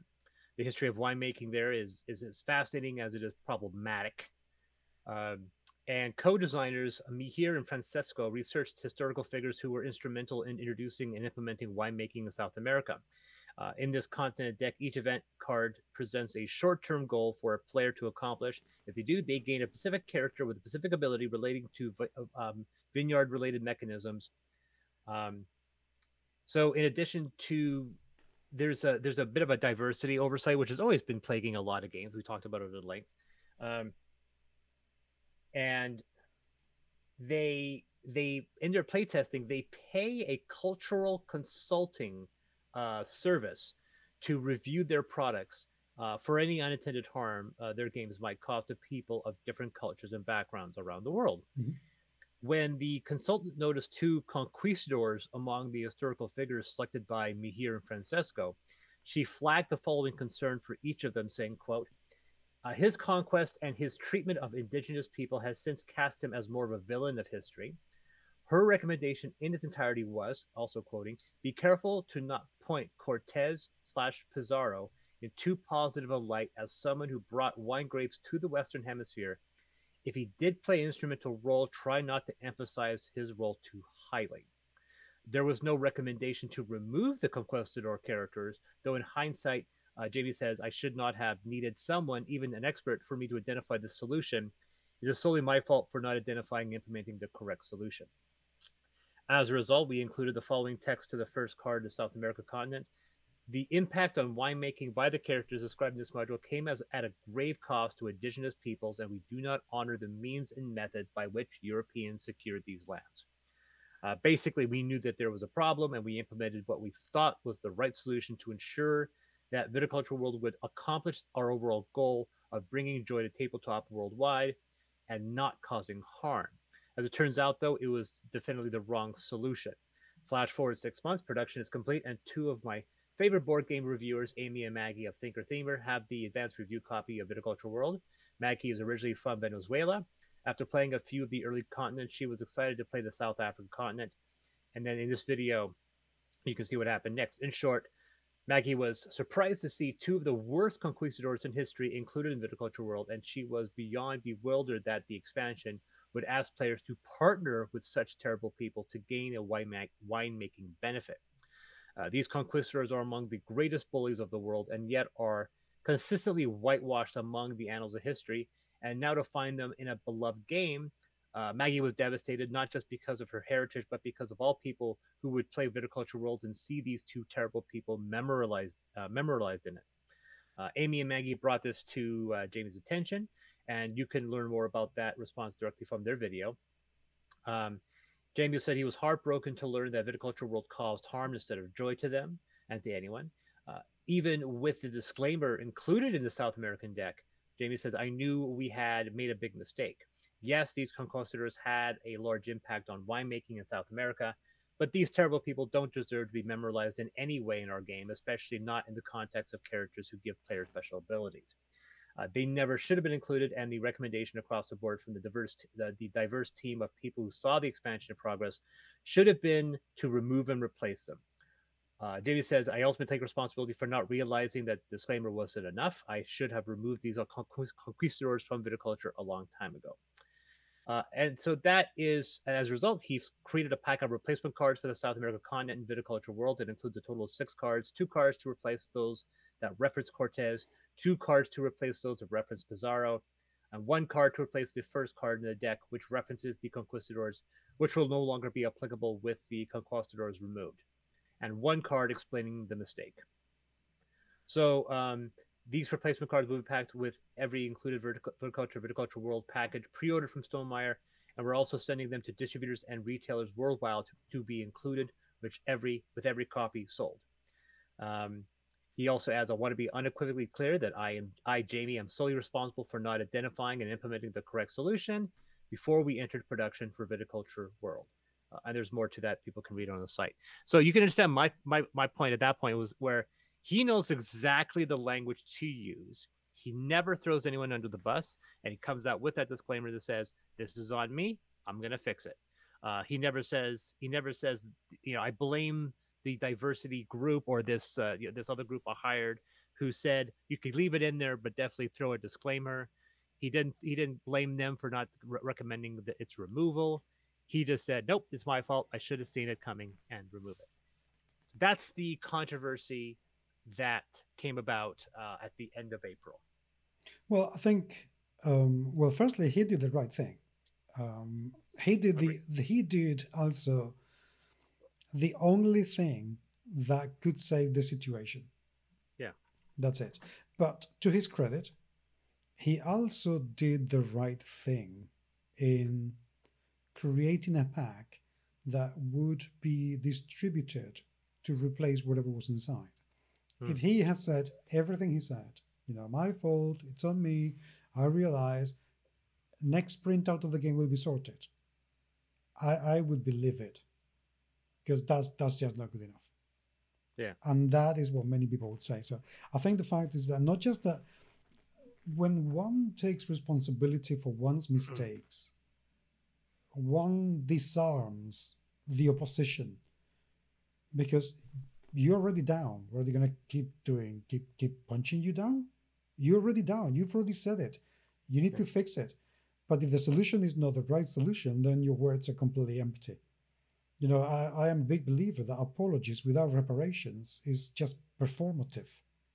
It doesn't mean anything. Yeah, your performative is actually the perfect word for it. Yeah. You know, I don't care how many times you say you're sorry for having said something, unless you make up for the damage that you've done when you said whatever it is you said.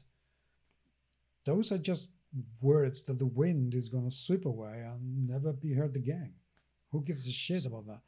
So the fact that he did the right thing, and it was the right solution, again, it was the right solution. It wasn't something that was going to be at an extra cost. It wasn't something that people would have to wait and buy. No. It was something, you know, I fucked up. My money where my mouth is. There it goes. Brilliant. So we are in agreement on that. So now me not necessarily making an argument. I'm actually I'm proposing a question. Because like I said, he already had, like, it's also one thing to say I did this, and then someone says, wait a second, you know, and throws up the red flag. But the fact that he previously paid a cultural consulting service who looked at it and said, this is fine, put a disclaimer saying that we're not absolving these people. The fact that he went and did that that he tried to hit it out the path. He did this even before anyone raised up any red flags. He paid a consulting service. They said he followed their advisement. And then my question is, he did the preamble. He did the preparation. He was responsible before. And the mistake was the fact that he takes responsibility for not doing what was the correct course of action.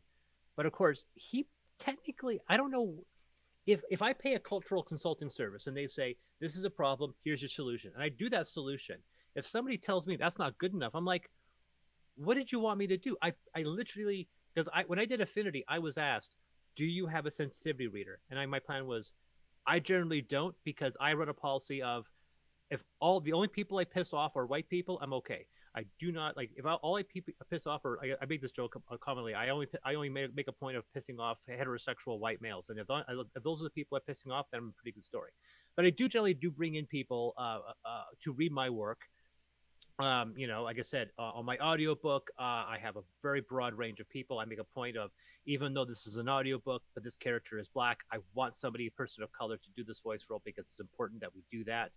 And the irony, of course, is that she then decided to adopt an English accent, so she has no way, you know, I not to say that cliche, she doesn't sound any ethnicity, but that's not the point. The point is that I still reach. You got a black person, yes. We still hire the same person, right? And we have two people who are, one person who's a voice actor who's non-binary, I have another one who's gay. And the irony, of course, is that none of them are playing those characters. You know, it's just purely talent at that point. But I asked, I go, yeah, well, I have a friend who's Pacific Islander, and I do have a lot of people who do read my work. But the thing is that my books will be controversial because I write them to be controversial. So I know I'm going to ruffle feathers, especially with religious groups and so forth. So my look is that he did the preamble, he did the responsible thing at the head of time. He pays the cultural consulting service. They give him an advisement. He puts a disclaimer. He puts that in. Why wasn't that enough? Because I would have thought, like, I think Jamey, he technically had his back. Even though he did, this is why I praise him so much, because I think he didn't actually have to do that. He did it because he's a good person and he knows how to head these things off for the past. But that also being said, I was like, he already did more than what most people do anyway by putting the disclaimer based on the recommendation of this consultation service who he pays into. So he does that responsible thing. Why wasn't that enough? Because the damage is not repaired. That's it. It is not enough, because it doesn't matter who the ball ended with Jamey. That's it. Right. That it was, at the end of the day, a consultant is that. They consult. They don't decide. They give you a choice and they tell you, I think this is what you should do. Right. That's it. If Jamey had gone to a different consultant, maybe a different consultant has said, you know, this is it. I mean, but this happens all the time. My friends at Britannia Games, they released The Land of the Rising Sun. It's a supplement for chivalry and sorcery based in Japan. And they had two Japanese cultural consultants, both of them very highly educated people. One of them teaches art in Germany, I believe, and the other one teaches something else in another country. And they did the consultancy. And they called the Great Oriental Sea to the Pacific Ocean, because that is what it was called hundreds of years ago. Right. And there was a massive thing. And, they came and said, we're sorry, we checked, we can change it. But we checked. And two Japanese-born sensitivity consultants told us that that was okay. It was not. And there's a historical connection, like it's that the actual name of that. There's not just a historical connection. There is a cultural connection. To give you an example, okay, to put my foot in it. For example, in Spain, the word Oriental is not considered to be racist or Right. Xenophobic. Right. That's it. We think about the East as the Orient, like the Orient Express. So things that come there are Oriental. And when you tell people about Asian, and you tell them, it's a bad thing about Orientalism because you're agglomerating everybody under the same umbrella and there are different cultures, blah, blah, blah. Somebody from around here said, well, aren't you doing the same, just calling people Asian? And you're a bit, well, maybe, but sensitivities do change. And if people who are affected by this want this word, then we have to use that word. So it was a matter. And somebody in Facebook told me this, and I was a bit, okay, I'm just going to go with it. It wasn't somebody Asian, by the way. But it was a matter that it is a word that it is sensitive in the United States and Canada, in North America. The word Oriental is not something that you use. You use Asian because it is considered to be racist and colonialist and xenophobic. Fine. Right. I totally and completely respect and understand that. I get it. I really, really do. And somebody said, well, but what about a game that is based in real history? Of course, that goes out of the window. That's bullshit. I don't care. And we do have a lot of games that deal with moments of history that have generated controversy. Correct. Because of that decision made. Correct. So they decided to change it. And somebody said, the point is that you are affecting the sensitivities of the people you want to sell your game to. So it doesn't matter what it was like in history, and it doesn't matter. And I said, well, but what about these two consultants? And someone said to me, no, they should have hired some Japanese American people because they are the one who understand the sensitivity of the people who are going to read this. And I thought for a second, wait a minute. So the sensitivities of the public who are not from Asia themselves, but descendants, so they are Japanese Americans, they matter more than the sensitivities of the Japanese people who did the consultancy work? How is that meant to work? Now, I'm not judging it, okay? I'm not saying whether what is the right idea or not, because I haven't done any work like that. In fact, I restrain myself from writing about places near me and around my culture to make sure that I don't fuck it up. But what I'm trying to say is that I don't think there is an easy solution. I don't think there is a one-size-fits-all. And I don't think that there is always 100% right way to do it. You can always piss off someone. The point is to find out and realize and figure out if the people you're pissing off, they are being pissed off with a good reason, regardless of your efforts. And if they're pissed off with good reason, then you have to do something to do repair work for that. So these people who were pissed off with Jamey's decisions, they were pissed off with good reason. It doesn't matter that he was suggested, this is okay, do a disclaimer. They were pissed off with good reason. Reparations must be made. If they had been pissed off because, instead of having Pizarro, you could have had made up somebody. Yeah.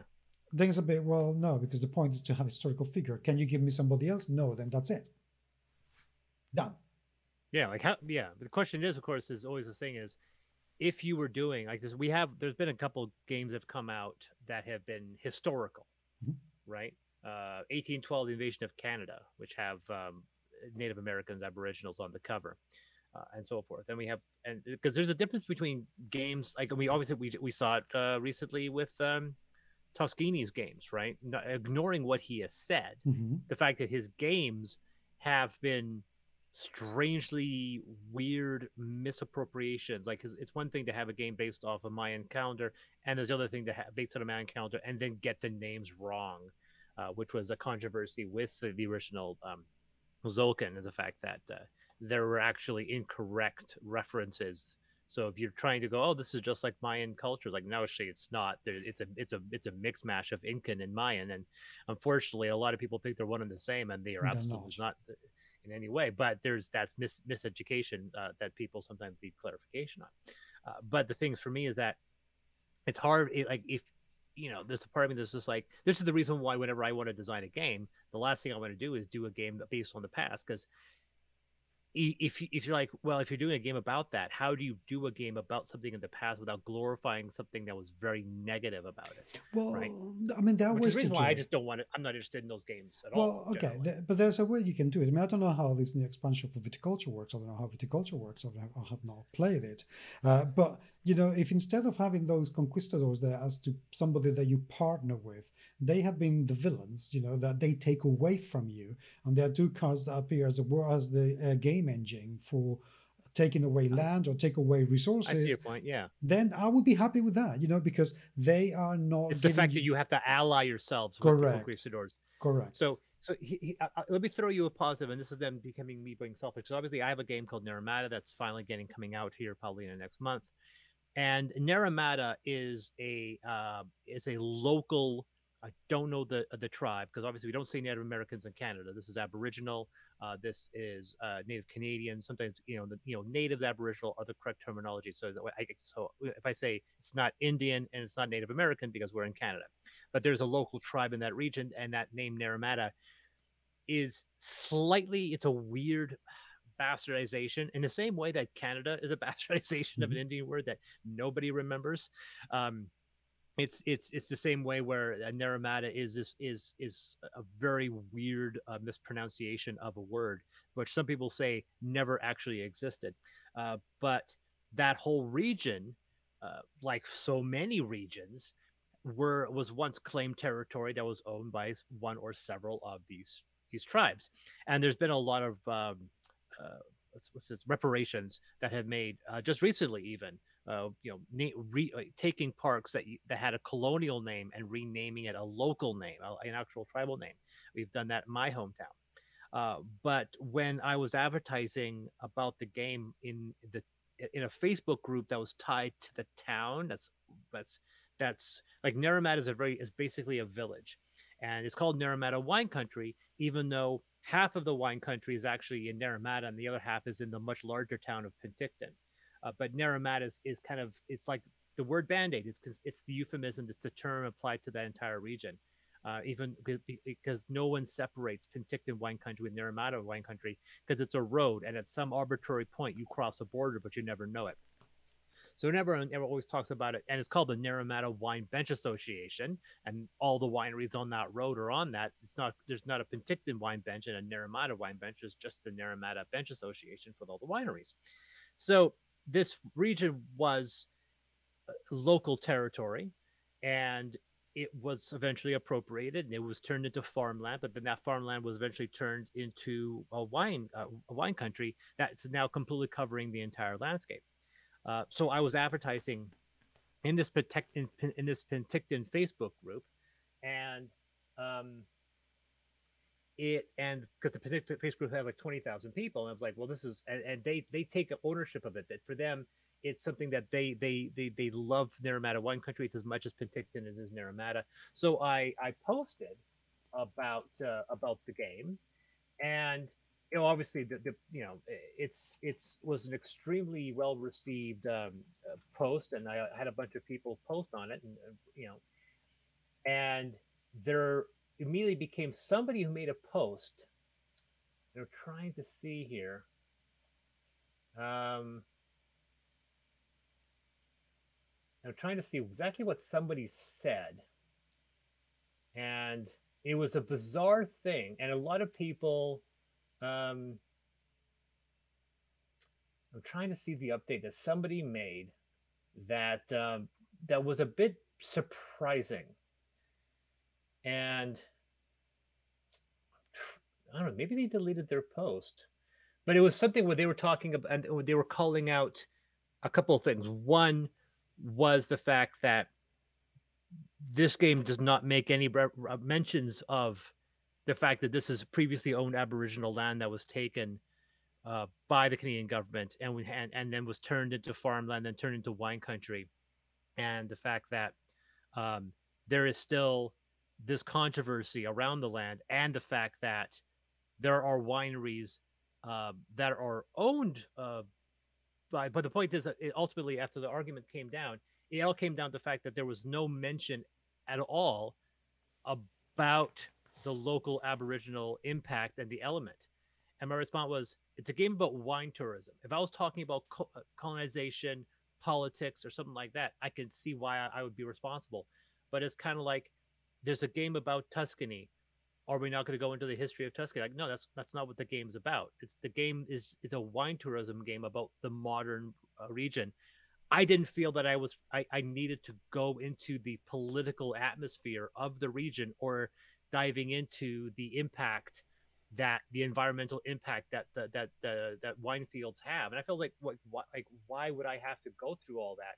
And eventually the conversation fell out and that person stopped kind of having a conversation. But I was surprised, like, did I have to No. had that kind of controversy at the past? Like, obviously this person was upset. Do I use that justification of having to go in and I guess to do what Jamey did No, and have no, to no. Okay, rebuild? And okay, but let's make clear one thing. You yeah, don't have to do anything you don't want to do. So if you don't want to go into the past, that's absolutely fine. If you want to, if Jamey had wanted to say, "Oh, you know what? Well, we've done it. You know the historical figures. Live with it. That happened. Sorry." He could have done that. Would be perfectly entitled to do so. And then face the wrath and the consequences, because that's what we do. You could have gone and said, "Oh my God, how dreadful I am going to go into, publishing a book on the history of Naramata County and the tribes around here and how they were completely obliterated and how, fucked up they've been throughout, blah, blah, blah, whatever." You could have done that as well. But as you said, you have your reasons. So if that's what you want to do, that's absolutely fine. Do I think it would be a good idea to try and at least acknowledge what people have gone through, so you can, at least people who play the game raise awareness of what's been going on? That would be good. It wouldn't be a bad thing to do. Do you have to do it? No. Can you afford to do it? If you can, maybe you should. And if you cannot, well, lesson learned for the next time you make a board game about Aromatic White County. That's it, all the expansion. Done. so here's the post. I found it. So this person says, not to be racist, but how many natives live around here than black people, and we still don't make the cut? Open your eyes, folks. We are here and we haven't gone anywhere. We have been here before. All of you, maybe one day we will be included, right? Just to have had a say something, because a little discriminatory, right, being native and all. Not the greatest sentence structure in the world. And we were all trying to understand the context. One person was commenting. So one person's theory was the fact that the cover of Naramata, which I have here,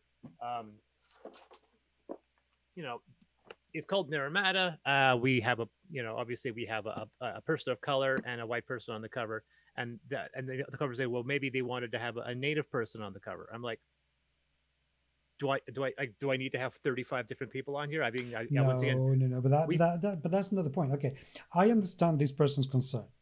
So I understand that we didn't actually understand exactly what the concern was. I do understand. I mean, if somebody that you have lived and your ancestors have lived in that place, and you belong to the people who used to own the land or who have a greater claim than any white person have to the land of Naramata, I can understand is that, dudes, we've been here.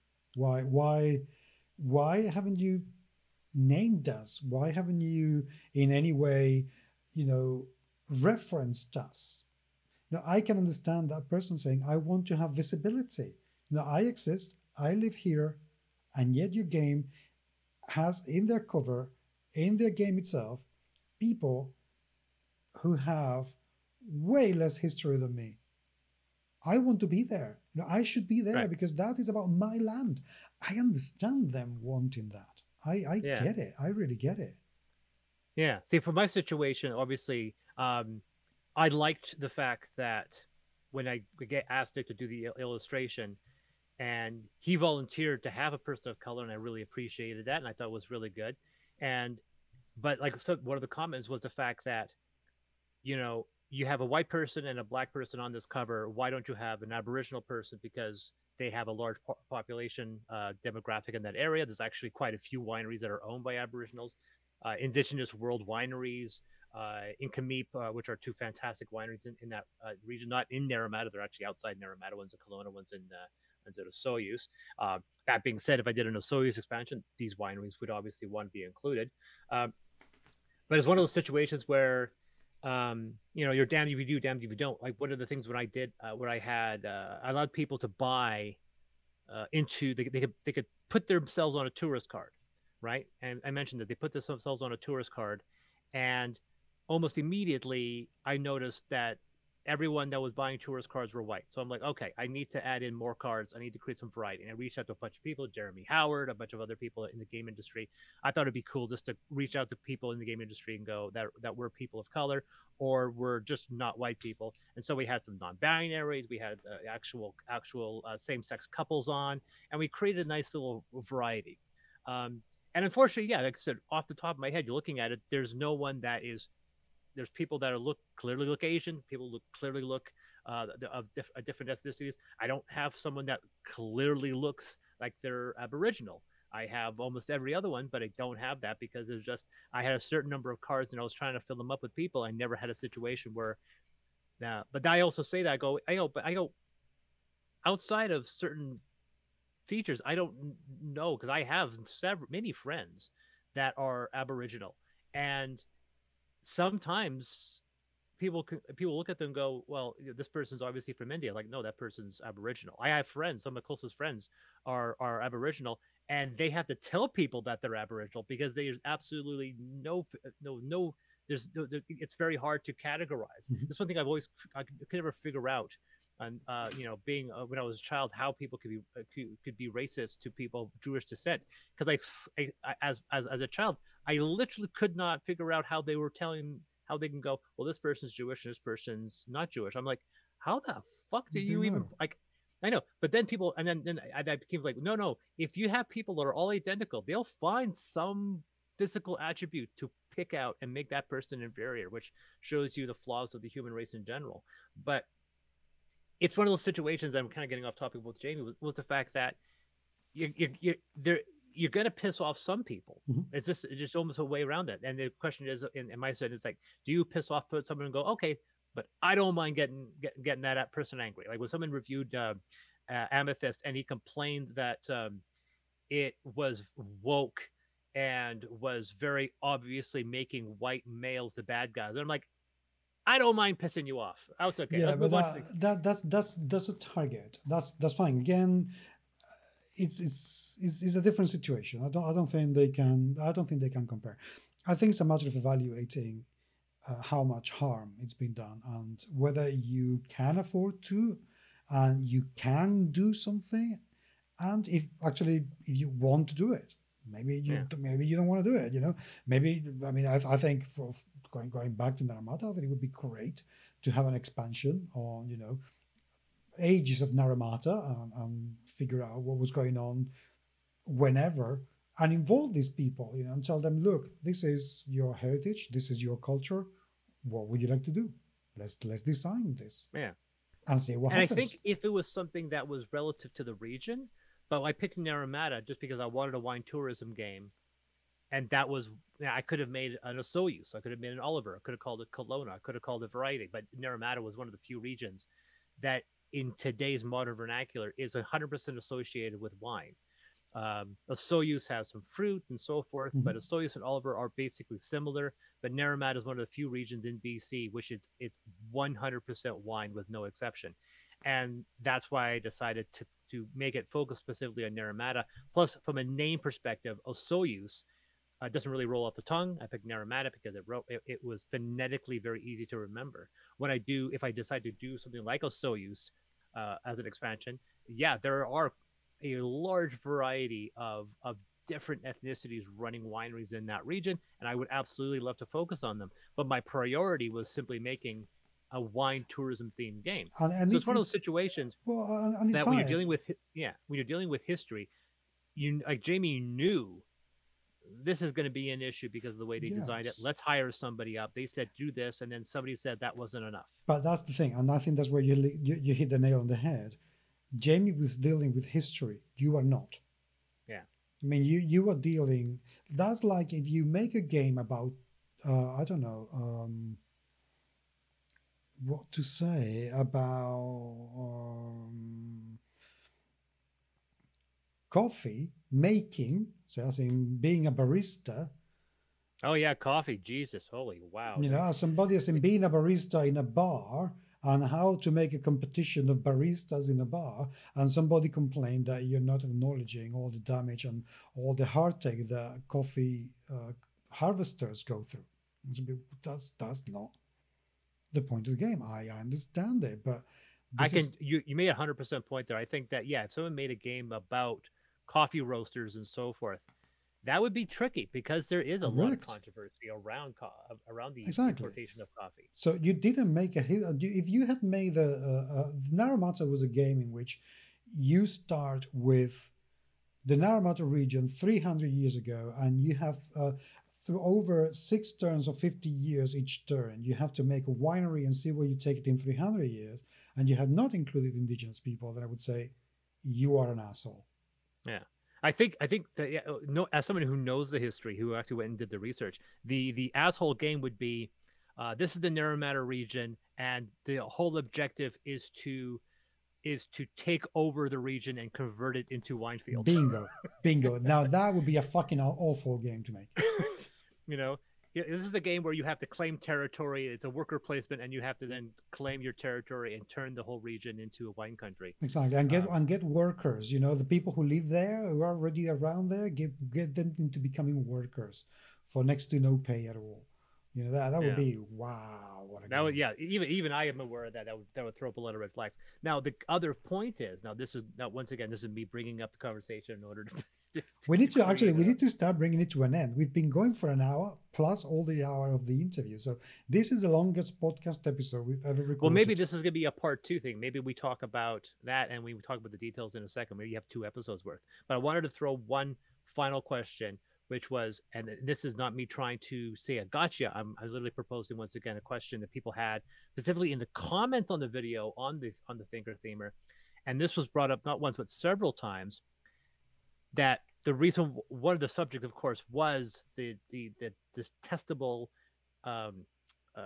performances of these conquerors and colonizers in the past, and that we need to stop making games that involve colonization and conquest as a mechanic because it turns it into something that's glorifying it. Correct. But the question came up, which was on this thing: how does this compare to so many other games that have embraced it? And primarily, it's the one game they brought up were Viking-themed games like Feast for Odin. Vikings are notoriously for being militaristic, conquerors and colonizers and so forth.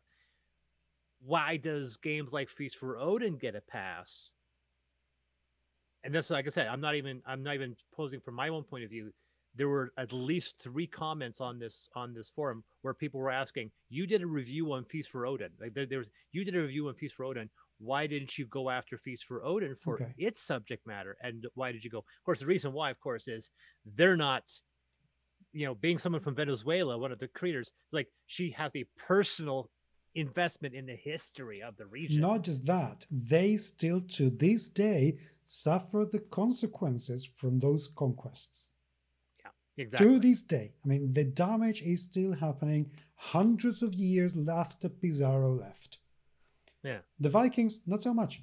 So there is a difference. No, you're 100% right. I just wanted to bring that up because that was the primary comment. I 100% agree. The thing is, it'd be like me making a game about South America, but dealing with this is a colonization game that and players play either Portuguese or Spanish as they conquer Brazil.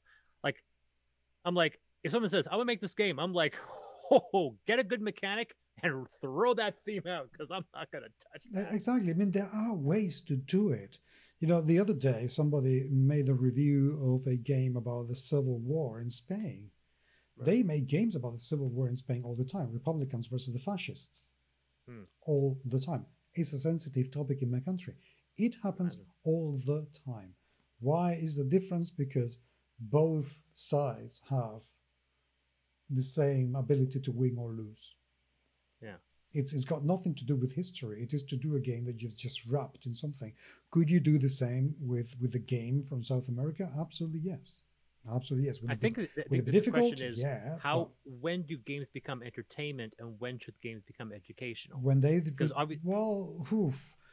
like this War of Mine, for example, is not a fun game to play because it's trying to be educational. It's going to piss people. It's going to upset people. But that was their intent. They want to show you what it's like to be in a war zone. Yeah, but and to be innocent civilians. I think that is a question that we need to answer at a different podcast because we've been going for an hour. And if we continue doing this, we're going to be here until, well, in my case, 3 a.m. and I need to sleep. So, and we've been going for a long time. So anyway, I think we should say definitely a good point that definitely, we've talked about artistic representation in games before, and I'm sure it's something we will return to. Indeed. And, actually, maybe we should talk at some point as to what themes are permissible and how to approach controversial themes. I think that's a definite good topic for a future one, because I can ask questions going, why did this person choose this theme of all subjects? Why? Maybe we should bring someone along, let's talk about this in private and let's see who we can bring to actually make this. There is a topic that I would like to discuss at some point, which is slavery. Because it's a hot topic and people don't want to have slavery. And I need to understand this better because, Spanish have been slavers in the past, not massively, but we have been. And of course, it's a bad thing and blah, blah, blah, disgusting, horrible, and please never do it. And it should always be portrayed as something evil. But I need to understand better. Better. And I think there's an awful lot of people who need to understand better about an awful lot of topics, not just that. So because obviously we have Freedom, the Underground Railroad board game. Bingo, and that is an amazing game. Have you played it? I have not, but I obviously there's a game where you got to be damn sure you get that right. Like you have to. Uva got that absolutely right. I can tell you, I have never played a game where I finished the game and was left with such a sense of loss. Do you know the concept of bleeding in role-playing games? Of what? A bleed.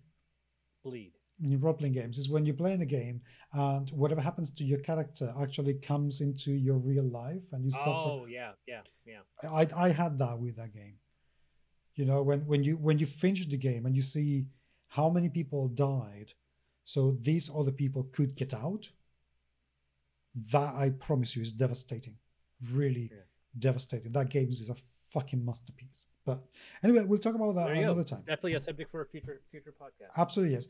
People, thank you for listening this long, because this has been probably one of the best episodes we've ever had. And I'm really proud and pleased with that we've had this conversation and this interview. Jamey was an absolute gem of a man. I didn't know him before, and I really hope I can get to meet him again because he was adorable in every single sense of the word. Awesome. Yeah, he was great. Hopefully we'll be able to bring other interviews like that. Yes, great guy. But until the next time, please get in touch, podcast@gmsmagazine.com. We'd love to hear what you have to say. Yes, just so you know, Chris and I are still planning on going into the Twitch to birth verse and do this live at some point. I don't know when we're going to do it. I don't care. Whenever. But I think it would be great fun to do it live when we can manage to get to the point where we are recording every Tuesday at 9 p.m. my time sharp. And that would be great. But until that happens, I think it's going to be very difficult. But we would love to do that anyway. Send us your comments. And I don't know why I'm not shutting up. Somebody needs to eat. Anyway, you can find me, Chris, on Deus Ex Machina, on Twitter, YouTube, and Facebook. Bye. Bye bye.